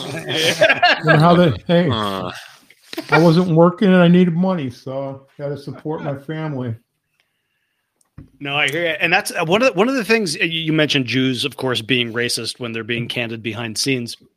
One of the reasons that I never bought the whole like Russia other coin of Zog, you know, similar like Babes in Toyland with Frankfurt. When I spent time in Russia, and I was in 2001, I was definitely like liberal and anti-racist, not vehemently or whatever, but I said multiple times, I said, Russians are the most racist people I've ever met. Oh, good God. You know, like if your skin is like a lighter shade than pale white, you know, you're getting hassled by the police, you know, you're getting looked down on by the natives. Of course, at the time, I thought that was a bad thing. So yeah, these unrestricted ethnic communities in their natural state are naturally racist. And I don't even, you know, it's just like the natural state of mind. It's like just nature to be that way. Yep. I had to go to a warehouse that one of the Jews owned. I was working on the rooftop unit, and down in there was a whole warehouse of food and clothing and stuff. And the Jews that didn't have a lot of stuff would go there, and it was just like come in there with a shopping cart and fill up what you need. Yep. You know, they all take care of themselves, that's for sure. And they don't let outsiders in. And some of the stuff I learned about, they all have single beds and they sleep in separate beds. And when they have sex, they put a sheet over the woman with a hole in the middle. Well, how else can you get it up? Have you ever seen what a Jewish woman looks like? Goodness gracious. Oh, God. Rollo does that too, but that's just to hide the some of the women he brings home. No, I'm kidding. Man, maybe that stallion guy needs a Jewish wig. There you go. Mike, what's the worst rumble, the most dangerous, the bloodiest rumble you've ever been in? Vaguely, don't give too many specifics. I don't want to get you in trouble there, old timer. He's thinking. He's like, good God. We went to Belgium because VfB is the local German soccer team in Stuttgart. And that's like my team, VfB. Okay. And all the hooligans and skinheads from the Stuttgart area, we got together. We went on a train to Lüttich in Belgium. And we get there, it's probably about 150 of us. And we're just storming through the streets, drinking, going bar to bars, starting fights in the bars, beating on people. And then by the time we get to the stadium, there's like maybe a quarter of the guys are already gone, arrested, lost, drunk, passed out. And then we're on the one side of the stadium. There must have been about 100 of us. And the whole rest of the stadium, like, I don't know, 10,000, we're all the Belgium team. And we're standing there, and my friends are burning the Belgium team's flags and shit. And, oh, my God. And then I go to my buddy Marcus, I'm like, how are we getting out of here, dude? And he's like, oh, we're going to fight our way out. I'm like, what? How are we going to 100 of us take like 8,000 people? So next thing I know, the game was over. And we got a whole bunch of Belgian police guys in riot gear and German Shepherds. I had one guy on each side of me walking me out of the stadium. I'm kicking and trying to punch these guys, and these guys are just whipping bottles at me. I just basically covered my face the best that I could and just took hits and kicks and punches. And they brought me out of the stadium and put me into an armored car, like a riot, an armored riot car. And then they drove us to the train station, and they held us there at the train station.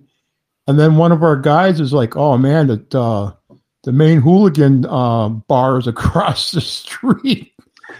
So the cops kind of like, we just cooled down, relaxed, and the cops kind of slowly went away. And then we stormed out of the train station across the street to their main bar.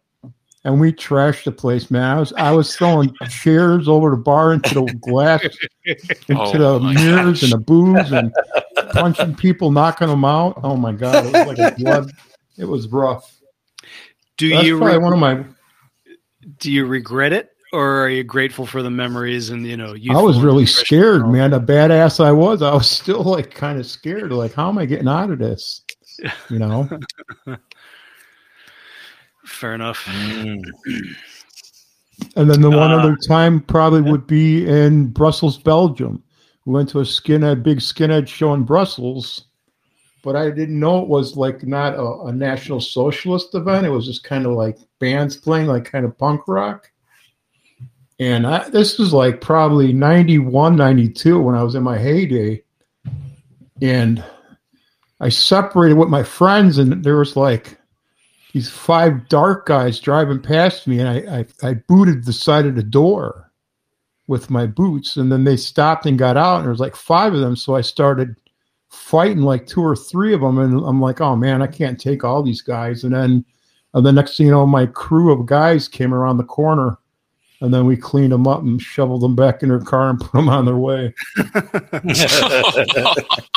And I got other stories, but I don't think I want to talk about those. No. No. Fair enough. That would have to do with bottles and fire. Serious personal question, Mike, and you can field it as you like. Yes. Your life or your worldview has not been, as I understand it, necessarily easy in terms of fatherhood and your kids. Oh boy, yeah, we've talked about this a lot. I'm still very depressed about it. Is it the ideology that the kids rebelled against? Is it listen, fathers and their children get estranged or have difficulties all the time for hundreds of different reasons. I mean, when everything was fine when they were young, but as they got older, my wife kept saying, "Oh, you can't tell all of the kids this stuff," and them not knowing or understanding it. Because the one teacher from school called my wife up and said, "Your daughter's drawing swastikas on her paper at school." Mm-hmm. And then she asked my oldest daughter, Kaylee, why are you drawing swastikas on your papers at school? And she's like, "Well, that's my father. My father's a Nazi." And it's like my wife just went ballistic and started yelling at me about it. And all my kids grew up in, all my kids went to Catholic school. They were all baptized Lutheran.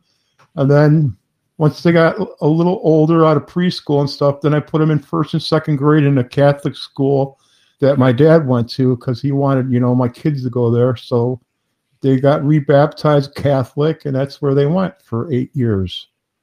Basically Catholic grade school.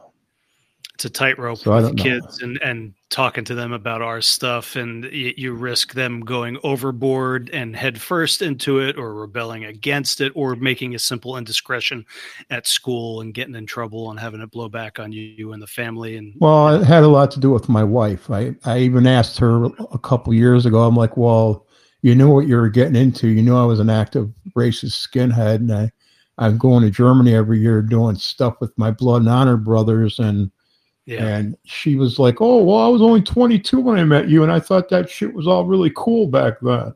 My 30th birthday, I got pictures of her making a cake with a big swastika on it. And I can't even tell you the shows that she was at in Germany. I mean, she's been on stage with Brutal Attack. She's been on stage with Bound for Glory, Conquista 88 from Poland. I mean, and another thing is I have a good friend, Frank, that lived on the east side of Berlin, which called the White Sea, the Weissensee. That was formerly East Germany, because I know a lot of the skinhead guys still from East Germany, because that's where a lot of the crew guys were from. He drove us around one night downtown Berlin, and he would stop at these different high-rise buildings. He's like, look at the roof. And I would look up there. I'm like, what am I looking for? He's like, you see that lit up pyramid? And I was like, oh yeah, wow, that's kind of weird. And we drove around Berlin like the whole evening, and he kept stopping at all these buildings with big pyramids on top of the buildings lit up. I'm like, so what does that mean? He's like, oh, those are lit up pyramids letting all the Jews know that that company or buildings owned by Jews. It's really kind of interesting. Weird. Yep, it is not the easy path to take our So path. I don't really talk to my kids. I haven't talked to my son in 2 years. I got a granddaughter that's almost 2 years old. I've seen her once for a couple hours. My youngest one lives here. She's 23, and I just don't even bother let her be, because she's going to be marrying a Puerto Rican boy next year, which I'm not too happy about. But I'm sorry, Mike. I'm just right now trying. My main goal right now is to try to get better so I can get to Germany, have some fun again. There you go. And then be nice to kind of maybe find a lady friend, at least go out to dinner or a movie or something like that. Because it's like I'm kind of a loner now. I don't want to go out to dinner by myself or a movie, you know. And it's, again, very hard to find someone at the same beliefs here. I got way better of a chance finding one. Plus, my age doesn't help either, you know. If I was a lot younger, I might have a chance, but not this age. Because I talked to a lot of girls out in the West Coast, and kind of when they find out how old I am and my medical issues, they kind of just veer away and don't want to hang out or talk anymore. So I got my brothers telling you, here. Mike, right now, old age is in. All right, look, you're an older guy. If you got that old game you can throw on women, they won't be able to resist it. Trust me, it'll be good. It's what the kids call Riz. There you go. Nice. Thank you, Robert. Hang in there, Mike. I know it's been rough, and that is painful. Well, we talk a lot when we see each other about that, and it's just that's my biggest, hardest thing is now on the holidays. I'm kind of just sitting here by myself, thinking about what I did, what I might have done wrong. I mean, I went to work. They went to Disney in the summertime to go to Disneyland. I stayed home and worked. I didn't even go on vacation with them to Florida for 2 weeks. You know, all I did was work. Worked my 8-hour day, or I worked a ton of overtime, and then I did side jobs in the evening, you know, to give them all what they wanted. Now it's like, can't even come by and say hello. But then I do look back and I think about how it was me and my dad. I mean, when I got older, me and my dad didn't talk probably from 17 to 30. Right. So yeah, well, that's the thing. Maybe it's no consolation for me to say it, but your children, they are adults, but they are, I would call them young adults mostly. Right. And sometimes people go through those 20s and they could have a rocky relationship with their parents. And it's kind of like the old joke we hear about that, you know, when I was young, I thought my parents were wrong about everything. And then when I got a little older, I saw that they were right about everything. So I would say that's never going to happen. Well, don't give up. You know, I got a few duds too, you know, and sometimes in time they might have a little change of heart. I'm basically non-filtered. That's my problem. Like, I'll go to my oldest daughter's house, and her husband, Tony, the Accardos, big Sicilian Italian family. The one cousin is gay, married to another guy. Another cousin's a lesbian, married to another girl. Jeez.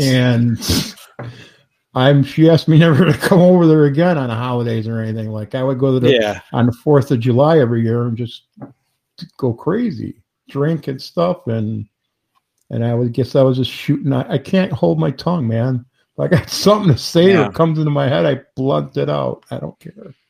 Good reminder. So that's the problem with my kids. My kids don't like me being around them at all because of a lot of stuff that I blunt out and say. So I guess it's kind of my fault too, in a way, but I don't care. Yeah. Hey, it is what it is, man. My time's coming close, so I lived the life I wanted to live. I did the things I wanted to do, things I wanted to see. I still got to get to Australia and visit my brothers over there in Sydney and Melbourne. I got a lot of friends over in Australia. I need to get back to the VFS guys in Verona, Italy. I used to go to shows in Verona, Italy every year. Yeah, the Easter show every spring. Knock it out, Mike. Yep. Get after it. It's a good reminder for us too. And look, all of us have lost relationships, dear and insignificant, as a result of our views or our inability to censor ourselves or, bite our tongues. I lost a dear friend when I couldn't keep my mouth shut once over a dinner. And I look back on it and I think, well, should I have just kept my mouth shut then? Maybe. But was I lying? Was I wrong? No. So that's on him for not being able to accept his old pal spitting the truth. We've all gone through it. It's more painful, of course, when it's your kids. I mean, my whole life's been nothing but a National Socialist battle. In the 80s, I would go out every Saturday night, like with Clark and them guys, and we would go down to Belmont and Sheffield area, and we would go look for Baldies and beat on them. That's what we did every weekend. Nothing but fighting. Now, that's how it was for skinheads in the 80s. It's a lot different with the younger guys now, That's the life. I can't tell you how many times I've been in front of the courthouse in Berwyn wearing my blood drop shield and cloak, but I won't get into anything deeper than that. Fair enough. Mike, do you, this is probably a dumb question, but the core ideology, the belief, the faith, the pride, it's still with you despite all the scars and the wounds and the pain. Fair to say? Yeah, I kind of left my wife and kids aside for my beliefs. I basically let all that go for my beliefs. And a lot of people always say, Mike, you're going to be a mean old man by yourself if you don't start straightening up. And I'm like, I'm not straightening up. I'm not giving up what my forefathers and my family taught me when I was a kid. Yeah. I take that deeply. I mean, you go in my room, there's my grandfather in his uniform on the wall. People are like, that's a cool picture of a Nazi guy in a uniform. That's my grandfather. Every time Nate comes over here, I got a Hitler Youth snare drum in my room that I brought back in 2016. Wow. And Nate's always drooling on it. He's like, man, could I put this on a drum kit and play it one time? I'm like, no. You want to give me $800? Yeah. Because what they want from you is to shut up or to lie or to bend the knee or to accept the Puerto Rican boyfriend or fiance, etc. And it's just for the right man with a semblance of spine. It's a non-starter. Sorry. Right. Yeah.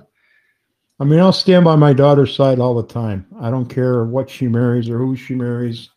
As long as they respect me, I'm okay with that, I guess. If it makes her happy, he takes care of her and treats her good, I'm okay with that, I guess. Because it could be a lot worse than that. Fair enough.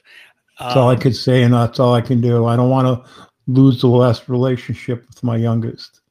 She at least talks to me once in a while. We'll cook dinner together, which is kind of cool still, which I used to do with my kids all the time. They'd be like, Dad, when are we making schnitzel and spätzle? And I'm like, or rouladen them. It was always Saturday or Sunday, German food night, and I would cook German dishes, I miss a lot of that. Mike, we salute you for a long, full life of staying true to yourself, to our ancestors, our shared ancestors, to your family, to our ideals. And no, it hasn't been easy. Robert, no offense, but we're not going to go off on a tangent about drum and bass. Oh, come on! Right? I don't know. I mean, I'm willing to, but it would be such a record scratch to pivot off on that. I know, such a serious, heavy discussion. Oh, we need a little break from that. Come on. Look, drum maybe bass, Mike needs to learn some drum and bass music. You know, maybe that'll help him. Maybe this is going to help Mike here. Yeah. Mike will be like, what a bunch of soft, stupid kids. All right, fine. How about I'll tell you about the early 90s, the coolest thing I ever did in the early 90s. Go ahead, big guy. It was 1992. I got a call from my best friend Marcus in Germany. And Marcus is like, you got to get here in the next 2 weeks. I'm like, why? He's like, because Ian Stewart's coming. Screwdriver's coming to play a couple shows in Germany. And he's staying at my house with Stigger. I was like, get out of here. So I flew over there 2 weeks. I got there, and there's Ian and Stigger sitting on the couch in his living room. And I got to sit down with Ian and Stigger and talk with them a whole evening. And then we went to his show the next day out in the woods. I would say that's because I hear a lot of people always say, screwdriver. I'm like, you want to see on my phone? I got pictures with Ian and Stigger. They're like, what? I'm like, yeah, I used to be good friends with them guys. And I went over in 92 to hang out with them. And they're just like, oh, my God, that's unbelievable. So that would probably be one of my favorite things. Because I remember telling Nate and those guys those stories, and they're like, oh, my God, you hung out with all these people like Ken from Brutal Attack. I mean, Ken's a year older than me, but he still texts him once in a while, see how he's doing, what's going on. So he's probably got a girlfriend in every country with a kid. Well, so, yeah, I mean, go ahead, Mike. Yeah, I'm not going to cut you off. Yeah. And then like Ed and the guys from Bound for Glory. Yeah. I've been to a bunch. We were in Germany. We were in Poland. You know, that's when my wife was on the stage with them guys. And it's just like, I show people pictures of that, and they're just like, oh, my God, is that Ken from Brutal Attack? I'm like, yeah, I've known him like 40 years. And they're like, oh, wow, that's so great cool. Guy for sure. Ain't no thing. So I'm very happy for the people I've met, the things I've done. Like Lancer, like Lunikov. I tried to hang out with him last year in Berlin, but he wasn't around. He was out of town because there's a bar called Sturges in Liechtenstein, East Germany, and that's the main clubhouse for the Van Dalens, because that's their biker group. And then I don't know if you know Griffin, that used to be Canada. No, he was originally from England, Blood and Honor. Yeah. So he's now there in Berlin too. I tried to get when I tried to go see them guys when I was there for that 2 weeks, but I didn't have enough time. So I'm hoping to go next summer for a month and a half, and I'm going to go stay up with Nigel for a week too. That's another thing. You got friends all around the world, Mike. Yeah. When Nigel calls me, like a couple times I was at Nate's house and Nigel called me. I put him on the speakerphone and they're like, who's that? I'm like, Nigel. And they're like, Nigel who? I'm like, Nigel Brown. You're like, what? Nigel from No Remorse? I'm like, yeah, I'm real good. I'm like best friends with Nigel. I stayed with him last year in Germany with them. Ain't no thing. And they're just like, oh my God, it's such a classic, iconic band from Britain, you know? So I don't know. Well, those are the things you got to keep in mind. You know, sometimes you get down. I've been with Mike where he was down, you know, and so I try to remind him of those things. Like when we were at the camp out, remember we were around the bloat there. We had all the people arm in arm and all that. I said, Mike, you got to remember. No, that was bad, man. Dude. That was bad. I was crying in the whole 9 yards, dude. Yeah, there's a lot of people who care about you, man. So whenever you're feeling bad. I drank a mouthful of mead and broke down on that one. Well, Mike, fortunately, you know, I never get down about our prospects or life in general. Never get emotional when I got a little sauce of me. It's true. And I you know, for you, skinhead music was formative in, you know, basically your cultural identification. And I told it's similar to a Red Pill story. I told my electronica story on the White Power Hour. The first time I ever had more than a beer with my cousins at the Jersey Shore, and one of their Goomba Italian buddies, he's a good guy, I say that respectfully, put on Robert Miles' Dreamland, children, do-do-do-do-do-do. And I was like, I don't know what this is, but it's the most amazing, almost like I was stoned, it's the most amazing music I ever heard. And I was smitten from that time. And I'm looking at Robert here, and the reason that I had hold drum and bass in such a low regard is that the first time I was at college, and a certain associate, he certainly wasn't a friend, he was a fat pockmarked Asian wearing those gigantic jeans or whatever. He was a big drum and bass guy. And he had access to certain illegal substances that I may or may not have consumed that time. And he had Paul Oakenfold's Transport, which is a fantastic CD. That one really blew my socks off. And then like later in the night, he turned on drum and bass, which is like just brutal and repetitive. It was like the same song over and over again. My kids actually tell me that my trance, it all sounds the same, Dad. It all sounds the same anyway.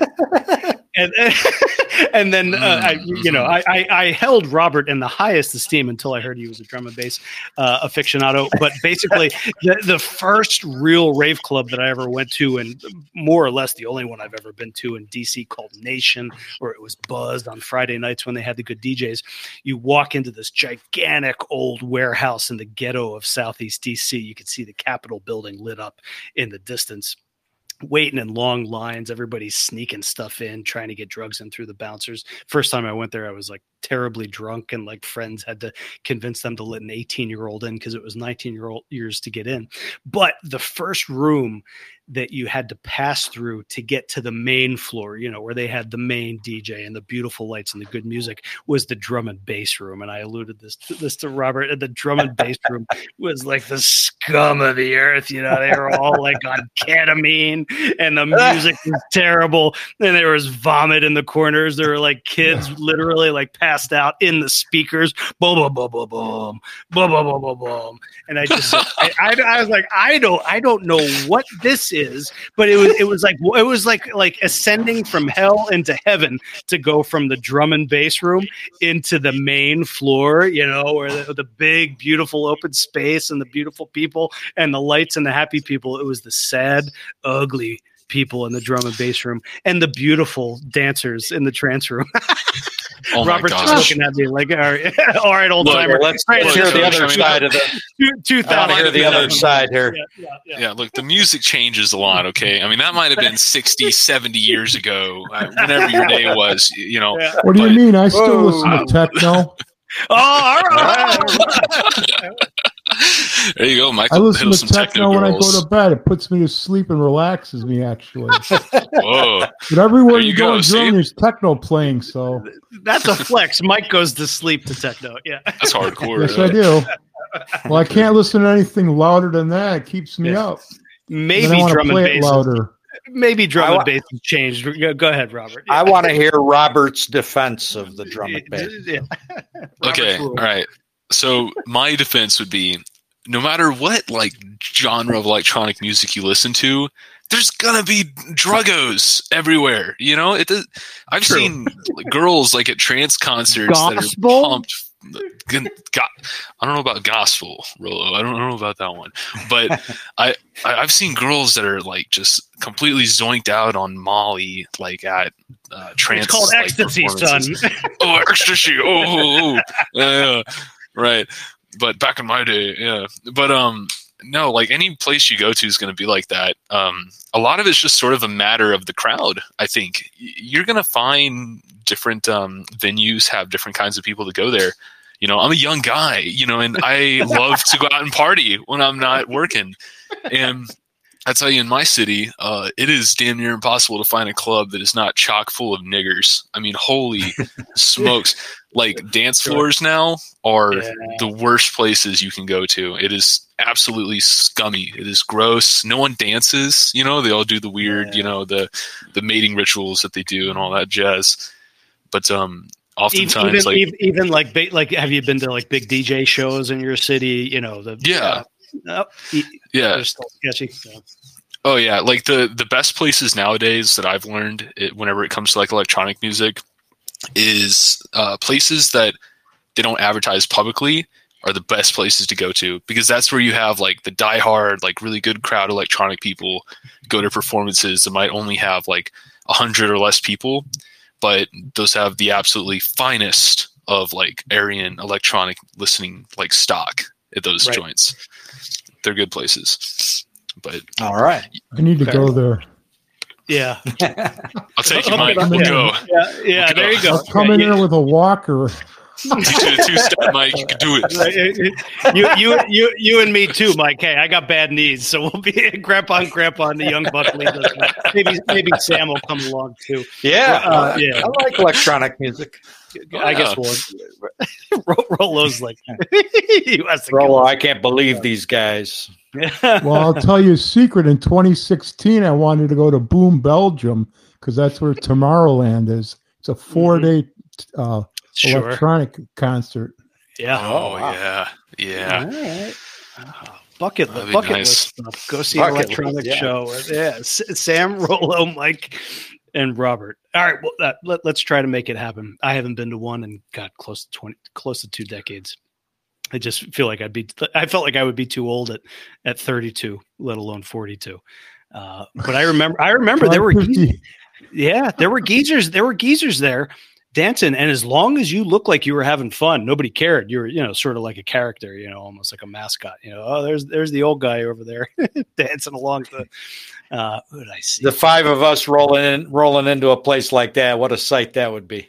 Yeah, and the one show I went to, Carl Cox was the headliner. Most people won't recognize that name, but he was a big name in electronica back then. Black guy from England. It was terrible. It was the worst. But I once saw Sasha and Digweed, the Chemical Brothers, and Paul Oakenfold at one show with my then girlfriend, now wife, in Chicago, of all places, at the United Center. That was an awesome show. Yep. Anyway. Things to do. That is all to bring us down to a close. We got to get out of here before Rolo assassinates. Rolo is going to assassinate us before Aryan Stallion does. We gotta shut this thing down. Well, Coach, go ahead, Sam, please. Yes. Before we completely wind this down, I do want to give a big thank you to Vaticant for helping facilitate the show. And I think we can say his fake name on there. And I heard a little snore right there. But thanks to him for making my leather couch, that's for sure. For making sure Mike was all set up properly with a good mic and good sound and everything. I think he's stuff it here. I think Mike's coming through really good. And so special thanks to Vaticant, a great guy, funny guy, and a good friend and brother. That's right. Absolutely. He was crucial to bringing in the tech support to make the show happen. Thank you, sir, very much. He was welcome on the show, too. He deferred. Yep. All right. I'm going around the horn for final statements. Rolo, you first this time. Thank you, my friend. It's my pleasure, and I actually wanted to just give a special thanks to our guests, Mike and Bill and Ted. Thanks a lot, Rolo. Thanks a lot. Thanks for having me. All right, Sammy, baby. Yeah, I thought that it was a fascinating conversation with Mike and Robert here. I've spent some time talking to Mike. I consider him a good friend and a brother, and I'm glad we had him on. Amen. Yep. We've actually known each other a lot longer than we have recently from the old days. Yes.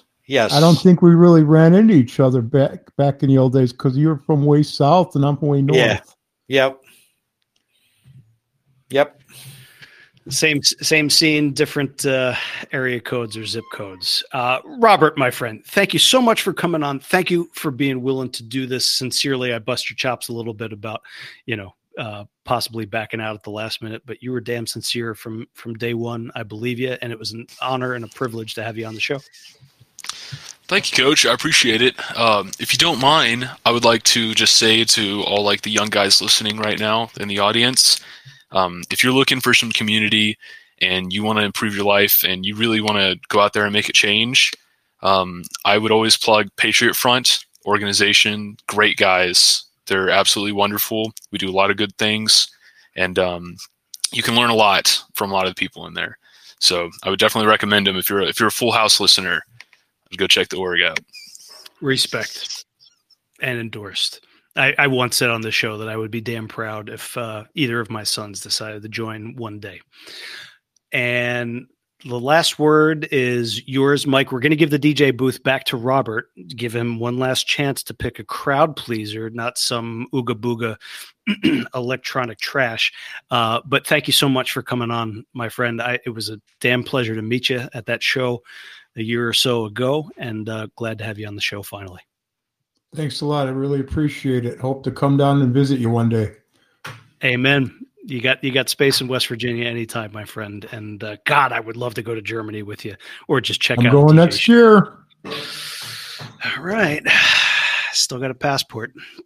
We'll see. Keep me posted. All right, Robert. Well, yeah, I'll do my standard thing. Full House 172 was recorded originally on November 19th. It's now November 20th. It's Thanksgiving weekend.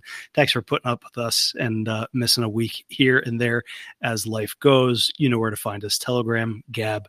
Drop us a line, fullhouseshow@protonmail.com. If you enjoyed this show or any of our other shows, givesendgo.com/fullhouse, or you can go to our website. And there's a support us tab up there if you should so choose. And our P.O. box is on there too. If you ever want to send us snail mail, have at it. I'm the only one with access to the P.O. box, of course. So, Robert, the DJ booth is yours. Claim it. I would just ask that you pick something that's remotely appealing to anyone. Village people? Yeah. Your whole life. All right, so Blue Man Group. George Mike. All right, go ahead. Have that. I'm going to be shooting for a great classic American song that I think really embodies the spirit that we have in this country. It's American Kids by Kenny Chesney. Good stuff. From the country. Oh, yeah. Amen. All right. We love you, fam, and we'll talk to you next week. Let's see if Robert has ever listened to the end of a Full House show. What do we say after we love you, fam, and we'll talk to you next week? See you. Finally.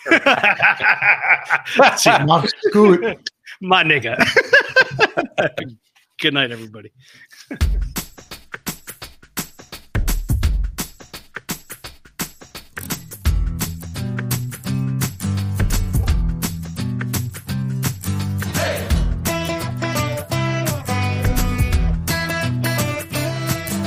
Double wide quick stop, midnight tea top, Jack in her cherry coke town.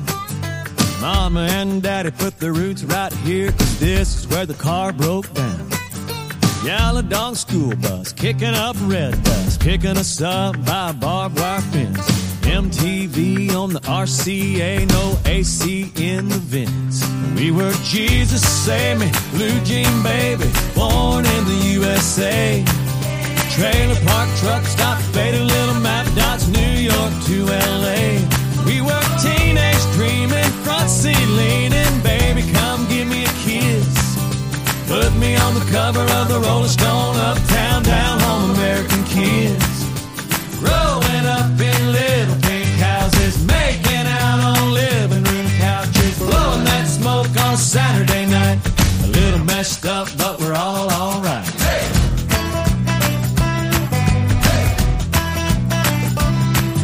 Baptist church parking lot, trying not to get caught. Take her home and give her your jacket. Making it to second base, but saying you went all the way Monday afternoon at practice. Sister's got a boyfriend daddy doesn't like. Now he's sitting out back 30-30 in his lap in the blue bug zapper light. We were Jesus Save Me, Blue Jean Baby, born in the USA. Trailer park, truck stop, faded little map dots, New York to LA. We were teenage dreaming, front seat leaning, baby, come give me a kiss. Put me on the cover of the Rolling Stone, uptown, down home, American kids.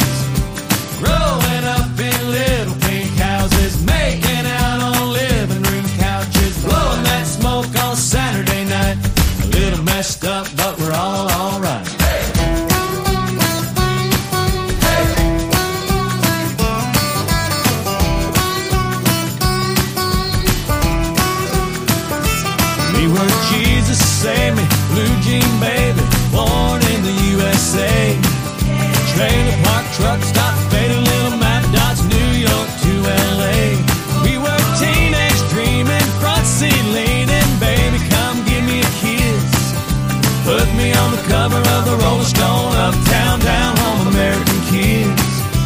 Growing up in little pink houses, making out on living room couches, blowing that smoke on Saturday night. A little messed up, but